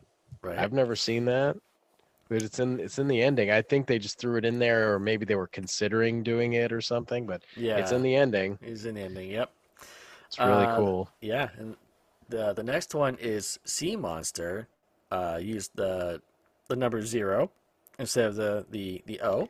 Yeah, I think there's uh, no O or something. I remember something about that. Or no, there must be an O. But yeah, because you have to use a 0 for start to end too. Yeah, right. And you'll be sent to Planet X with a strange effect. It makes monsters spawn from the center of the playing board. So I guess it's just Never did this one. a random thing. I've never even heard of it until recently. No. Yeah. So I don't know what that's all about, but Whatever. The next one is Ghidorah, which is spelled GH1D0RA. And what that does is unlocks the debug level. I've never actually done it. And I think No, it just I've has never like done no this either. enemies or anything. Like you can just kind of like walk around and jump around. Jump around. That's what I was reading. Jump around. around. Jump up, and get down. Jump up and get down. Get down with your god self. Or That I want to try all these. I mean, me I too. used to do start to end, and I definitely remember destroy all monsters, but I did Yep. not do the sound test or Sea Monster Zero. Monster. So Monster Zero must actually just put him in the first level because it says to fight Yeah. Monster Zero at the beginning of the game. Yeah. Because he's the last boss. So, Yeah. but Ghidorah debug Ghidorah, level. Ghidorah, I totally want to try that. Yeah, for sure. And the last one that we have is basically you just leave the password blank and hit start, and you access the monsterless debug level. Okay, So that's the monsterless crazy. debug level that I was That's the thinking one. of. So then I Yeah. don't know what the other one is then. I don't know. Hmm. I don't Yeah. know. It's really So great. much fun. Fun passwords. Fun in the Fun sun. codes. And Yeah. a really, really fun game. Yeah, I like the game a lot. For sure. Yeah. Really cool music and It's whatnot. yeah, it's definitely got its pluses Mm-hmm. are there for sure. It's not For like the sure. greatest game ever, but man, Yeah. it is it has some of the best sprites, I think. Like Yeah, the they're all huge. they're the huge biggest. sprites. They're the biggest playable characters I think on the NES by far. Yeah, I I feel and that. it's so yeah. it's so crazy because there are like people have found in the code, you know people will find like unused sprites and stuff. There were 2 playable characters that were taken out, that were scrapped. There were supposed to be 4 playable characters. It was 2 like walking characters and 2 flying characters. You were also supposed to be able to choose from Anguirus and Rodan. And That would have been so cool. the sprites are there. You can find them online. They have full sprite sheets. They're like great. Rodan especially. I would have played as Rodan all the time. He would have been my favorite character. Right. For sure. But Anguirus was one that I just did not understand why he wasn't in this game, because I just really felt like he was definitely big enough. But we do have a whole episode where we talked about Godzilla video games. It's from We do. season 1. If you want to go back to that, it happened to be called Start to End, as a reference to that code. But I think we talked about it in that episode. But all of the monsters in this game are from Toho movies, but they're not all from Godzilla movies. So a lot of them Godzilla never even encountered, and some of them are really obscure, that they weren't only in like 1 or 2 things. And my favorite reference now as an adult is the mini bosses that we always called them the brains. They were like those mini boss levels where you encounter this purple pulsating, like, Oh yeah, yeah. it's just a stalk, and there's like, eyes or something. And we just I remember we just called them brains. That's Yeah. what we didn't know what it was. It's a Matango. It's from the movie Matango. And now at this point in life, that's one of my favorite Toho movies. It was the mini boss from that game. It's just So so crazy. bizarre.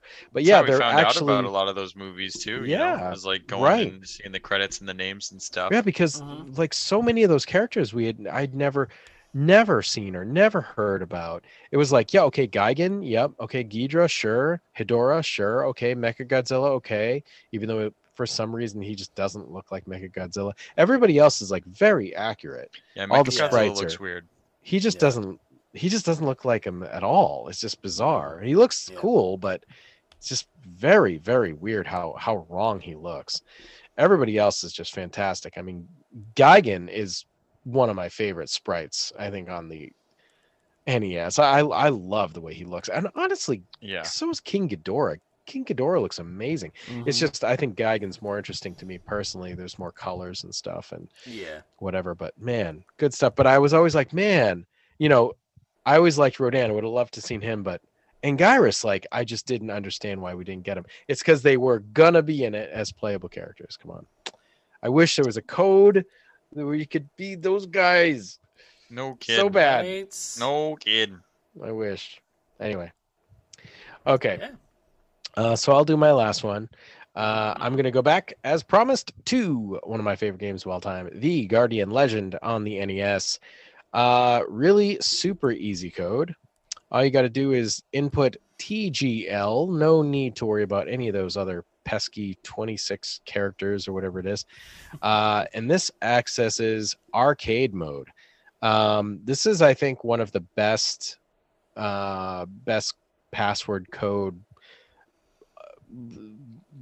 on the NES that like we're talking about the Mega Man 3 and all these other ones. Yeah. I think this deserves to be in the conversation for one of the best because it's a legitimate other well thought out version of the game, and this is something that, like, yes, we've seen this in later games, but definitely not on the NES. So real quick about this game, for those of you who do not know, it is half of one style of game and half of another style of game. The bulk of it is in a top-down, like Zelda type adventure where you go screen by screen, and when you get to the edge of the screen, it pans over. Also, Willow for the NES does the same thing, and you just kind of clear out the screen of enemies, and you proceed like that as it's the whole game is a grid, and you're just kind of going left, right, up, down, cardinal directions. Yeah. And that's what you do, and you go, and there are areas you can access with keys that you can get and all this different stuff. And then there are other areas that you can access that are called corridors, and when you're in a corridor, it will change the style of game, and instead of being a cute little robot girl, you turn into a super badass jet, and it becomes a very solid vertical shmup. Like, it's a vertical shooter, and it's not like it's very good. It's not like, I mean, there are plenty of full-blown only shooter games on the NES that are much worse than this at being shooters. Yeah. Like, it's a damn good shooter, and it's a damn good top-down action role play, whatever you want to call it. Yeah. So anyway, this turns the game into a solid shooter. So it gets rid of all of the walking around parts, and if that's what you want to do, then cool. So, but this brings up a problem because the levels are so they get harder and harder, obviously, but they get so hard, and you really part of what makes the game so great is you get like a million different weapons. You can find them, and they're permanent, and you select what one you want to use, and there are side weapons and main weapons and whatever.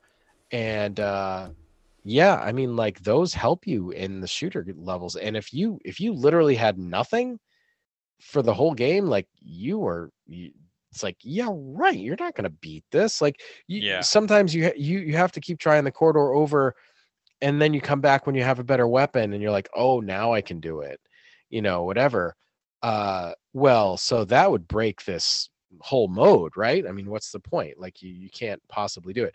Well, they actually they grant you automatically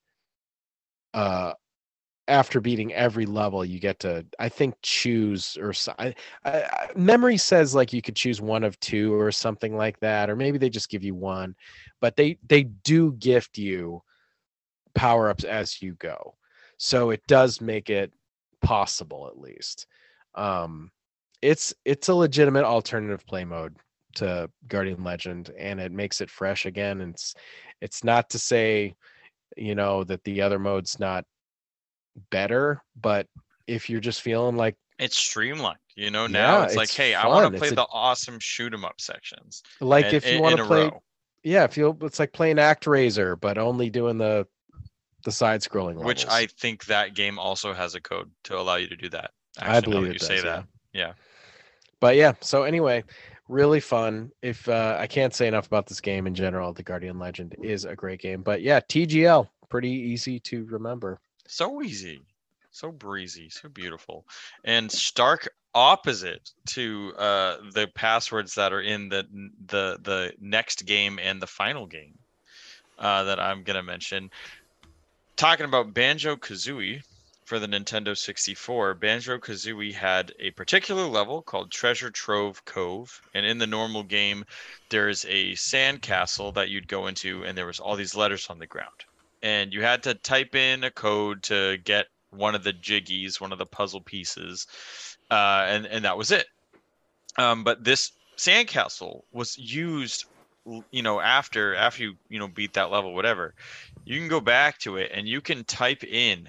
There must be like 30 or 40 passwords in this game that you can type in that do everything from doubling your feathers, your eggs, your health, your number of golden feathers, unlocking shortcuts, breaking down doors that you couldn't get down, like just about everything that prevents you from progressing in the game. There's a cheat code for. It's really crazy, but Banjo-Kazooie had this one feature that was very weird, and I remember distinctly as a kid. There was one particular level where you're in the snow level, and you would go into this igloo, and at the back of the igloo there was a cavern that was closed off by ice, and there was a humongous spinning ice key in the back of this room, and you could never get it. There's no way to open it. There's no way to break it. There's no way to get the ice key.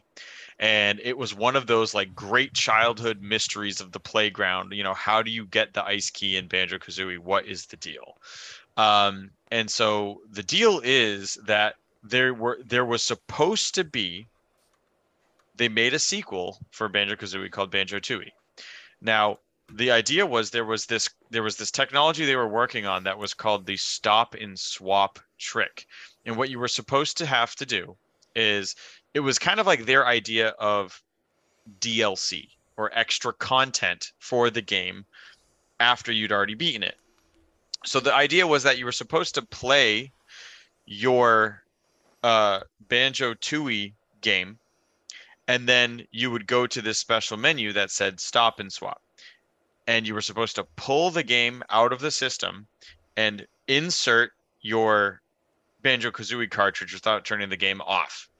And the programmers at Rare were under the impression that the memory, the short-term RAM for the N64 was big enough that you would have time to swap these cartridges, and it would unlock secret stuff in Banjo-Kazooie, which was the ice key, and then there were also, I think, like 6 or 7 mystery eggs. What they didn't realize was that the memory in the N64 was way shorter than they thought it was. So this whole thing that they programmed was physically impossible to do. There was no way to pull the cartridge out and put the first game in fast enough, because the N64's short-term RAM was like fractions of a second. So you could not do it at all. But there are passwords for the original Banjo-Kazooie game that allow you to get all of the mystery eggs, and most importantly, finally get into that room and get the ice key. And they don't do anything. They don't do anything at all. They have no function in Banjo-Kazooie. They were supposed to have something that you redeem them for in Banjo-Tooie. So it was, a way to encourage you to be like, hey, you bought our other game, like this gets you stuff in this one. But it never worked. But you could do the codes, and I'll tell you the codes. The one I remember distinctly was, now you can see a nice ice key, which you can have for free. And you had to literally single one at a time, ground pound every single letter into this like sandcastle. You had to walk over to the letter, jump, attack, ground pound. That's a long fucking code. Wow. Now you can see a nice ice key, which you can have for free. But it would melt the wall of ice, and you could walk in and you could grab the ice key, and it actually created a new inventory screen. When you pause the game, you could change it over to a screen that said stop and swap. And as a kid, I didn't know the context for this. I've learned what the deal was recently, later, much, much, much later in life, after the advent of YouTube and all that other shit. And people have been able to tell this story. As a kid, I had no idea. I'm like, what's stop and swap? What does that even have to do with anything? And what can I use this key for? And then there was all these other different passwords for the eggs. Out of the sea it rises to reveal more secret prizes. A desert door opens wide. Ancient secrets wait inside. Don't you go and tell her about the secret in her cellar. Amidst the haunted gloom, a secret in the bathroom. This secret you'll be grabbing in the captain's cabin. Yeah. Now Banjo will be able to see it on Nabnut's table. Like, they were so effing long, and my God, if you accidentally, ground pounded the wrong letter, you had to exit out and start it all over. But oh man, I mean, I did every single one of these passwords to get all the eggs because it was fascinating. This was like the definition of, like, oh my God, what do these do? What are they? It's so weird and mysterious. And each one of them, when you would type in the code for an egg, it wouldn't just give you the egg. It would show you a very brief video of some random part in a totally different level now opening. And it would be like, a door or a barrel or something that you've seen a million times from playing the game. And it suddenly just bursts open and there's a room in there with a secret egg. And I mean, it was wicked cool, just to kind of be able to get access to this stuff. But it didn't really do anything. But very interestingly enough, later in time, when Microsoft purchased Rare and they came out with their Rare, like, Retro Rewind collection, they put together a bunch of these games, and they put Banjo-Kazooie and Banjo-Tooie on it. And for the first time in history, you've been able to actually do the stop and swap trick, because they're now digital and they can save the data and there's no cartridge switching. So if you get the eggs and the key in Banjo-Kazooie, you can bring them to Banjo-Tooie and get the rewards that they were. And most of them were just like fun little extras, nothing mind-blowing, but just like it became a mind-blowing thing, because the mystery was the thing. It grew to this giant thing, my God. I mean, it was like for years we're like, what the fuck is stop and swap? What are these things? And so I mean, finally you could do it and you could actually get, the rewards, which is awesome that they eventually were able to make it work. But I found these passwords to be just so interesting. It's so cool. Now you can see a nice ice key, which you can have for free. I'm like, oh my God, like, I've been looking at the damn ice key this whole friggin' game. Like, I used to just go to the level and try different shit and be like, oh, maybe I haven't tried this, maybe I haven't done this before, just to try and get in there. Right, because why would it be there? It's so obvious. It's like this very distinct window that you can see in the back, and there's just a wall of ice and this massive spinning ice key. And I'm like, oh my God, what is that? That's like, what is that? So what's in the box? What's in the box?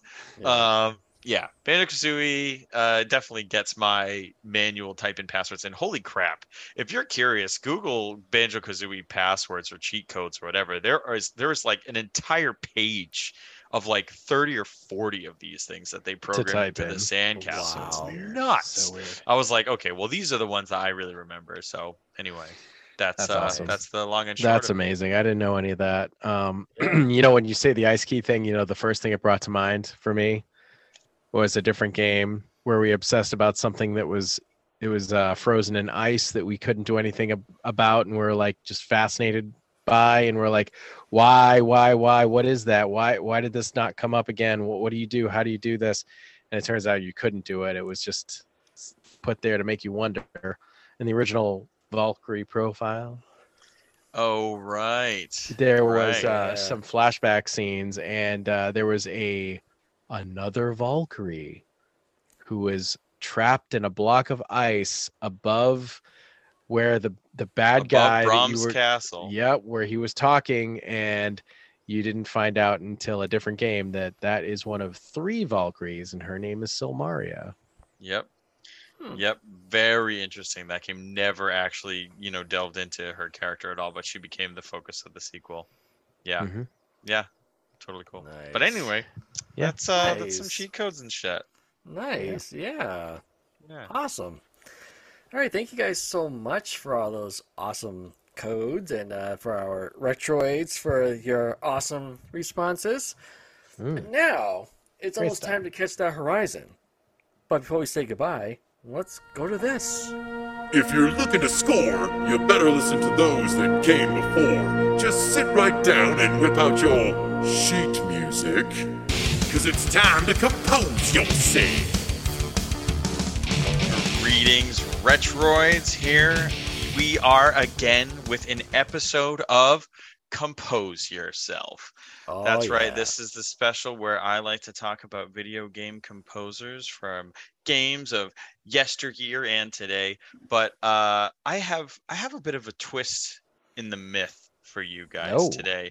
I am not going to be presenting just a normal episode of Compose Yourself here.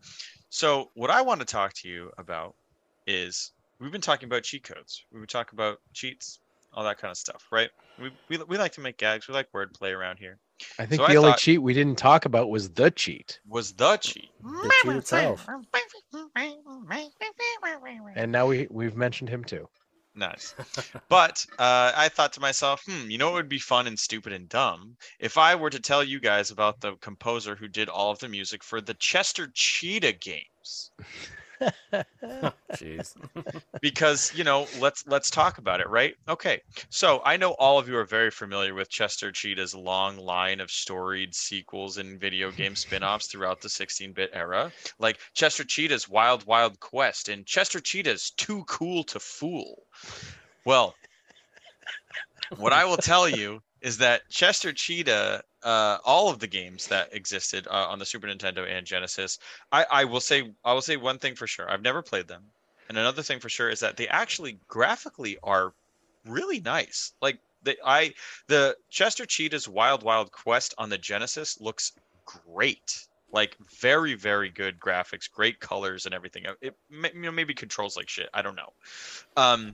But the games were developed and published by Kaneko, Kaneko or CO, Kaneko. So I was like, okay, I'll be funny. I'll tell you guys about the composers for the Chester Cheetah games. Except the internet doesn't know it. And not only does the internet not know it, but the game's credit screens don't show a single person who worked on the game. They just say licensed by Kaneko for the Super Nintendo or the Genesis. There is no information about the person who did the music for these games, as well as a lot of the other people who worked on the game. There's really no information out there. And so what this episode of Compose Yourself is actually going to highlight is how often this actually was a phenomenon back in the day. Nowadays, it seems to be very common that composers are, talked about, they're listed, they're in the credits, they're given credit to. Some people follow the composers and they love all the games that they write music for. But there was a really big chunk of time where games for the 8-bit and 16-bit era and whatever, these games were just being pumped out and licensed out and put into markets and whatever. And credit was not being given where credit was due. And, it's kind of interesting because there's, so much artistry in this. And it's not like the music in these games is good or great or anything. It's just more like the principle of it, that we literally can never find out. We can never know unless we somehow contact someone who used to work at Kaneko and has connections, who wrote this music.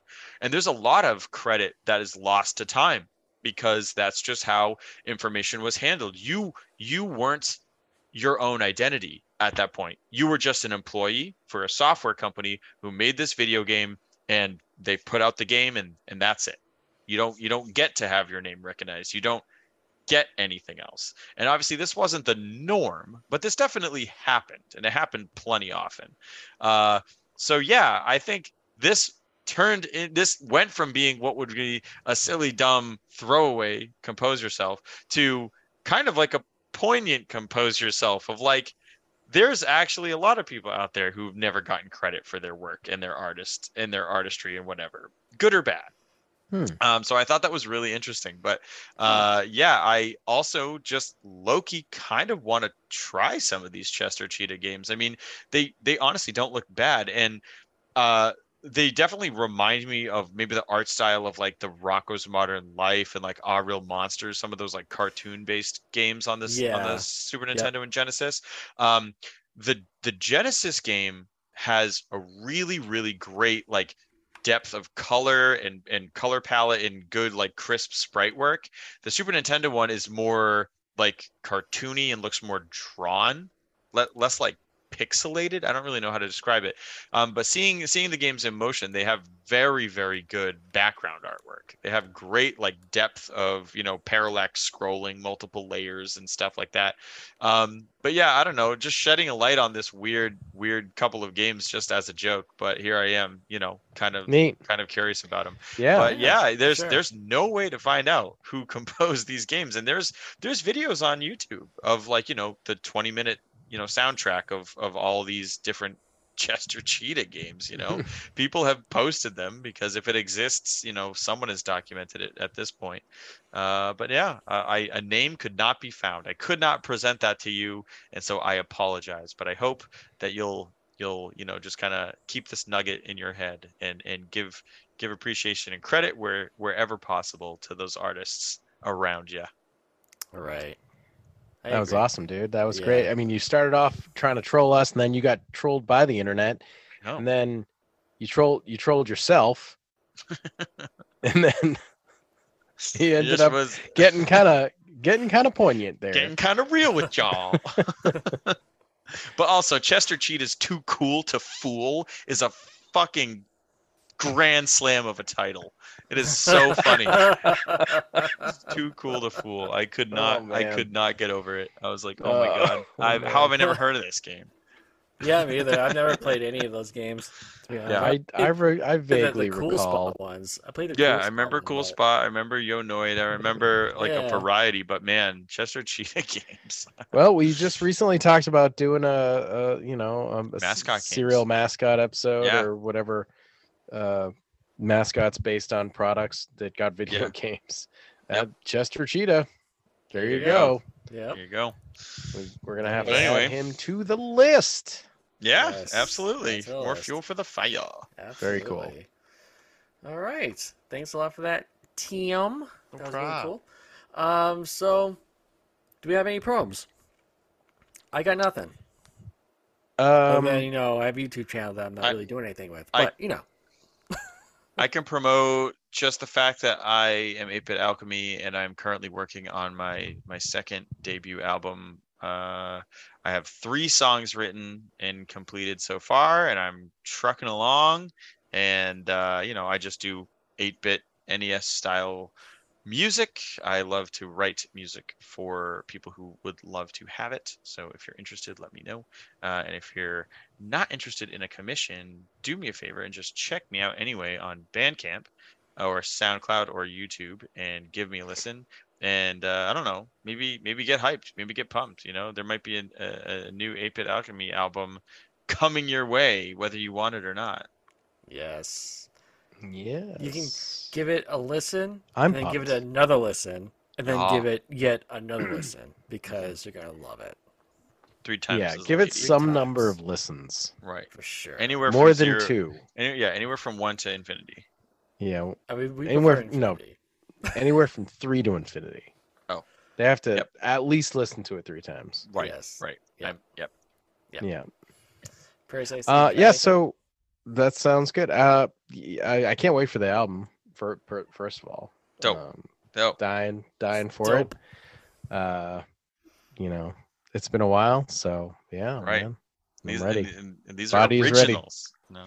Yeah. Well, I mean, I guess the others were originals too, but there's no Mega Man connotation this time around. Right. Yeah, this is just you freeforming it. So yeah, I mentioned it before, and I'm gonna keep mentioning it for the foreseeable future. But I do have a new book that's coming out. I was hoping to have a solid pre-order date for you guys by now, but all I know is it's coming soon. The book is Black Honey and Other Unsavory Things. It's a collection of my own short stories, and I'm excited to drop them all on y'all. And if you want to come out and say, hey, how's it going, man? Well, I'm going to be at the Monster Expo Returns. This is the third Monster Expo. We've done very well at these shows. Very good time. It's a smaller con, but we're hoping that they just continue to grow. And this is the first time that they are in a brand new venue. So this is Monster Expo Returns is the name of the show. It's October 15th and 16th, and it's in Taunton, Mass. It's at the Clarion Hotel and Conference Center in Taunton. And I've never been there. I'm excited to check out this new place. It's supposed to be bigger, and they have more guests. They just announced Liana Quigley, for those who might remember her as the blonde lady who gets naked a lot in Return of the Living Dead Part 2. Or yeah. Or possibly as the blonde from Night of the Demons who sticks lipstick in her boob. Another memorable scene from horror history. Liana Quigley, she's a beloved icon of horror, that's for sure. And there's lots of other people too. I know that the guy who made the VHS movies, the director, he's making his first ever con appearance. Oh wow! I've only gotten to see the first one, but I did like it. Yeah, I've actually never seen those movies. The first one's like, I don't know. There was a few memorable vignettes from that because it's all like Creep Show, you know. Yeah, it's an anthology. Very, very cool. We're gonna have fun. You should come by. You should have some fun too. And I don't know if we're gonna have Black Honey ready for it, but we will do our best, and we're definitely gonna have a presence. There will be some Black Honey presence at the Rough House publishing table, regardless. We'll have something. But please come on by and check us out, and I'll let you know about that pre-order as soon as I can. Absolutely. Nice. Looking forward to that. All right, that wraps up the episode. If you haven't jumped ship by now, we certainly hope you've enjoyed this week's journey over the treacherous waters of all the things that made growing up awesome. If you like what you've heard, please hit that little subscribe button and like us on Facebook and Twitter because you like us, right? Why? Yeah. As well as being part of the Inebriart Podcast Network, Retro Read Octopus is still a full-fledged member of the Dorkening Podcast Network. So, if you get a chance, please check out one of our 40-plus shows. I'll name a few right now, actually. So, we have Throwdown Thursday, Super Retro Throwback Reviews, The Loudest Sports Show, and, Geek Life HQ. I mean, just check them out. There's so many awesome shows. It's a plethora of shows. Yes, indeed.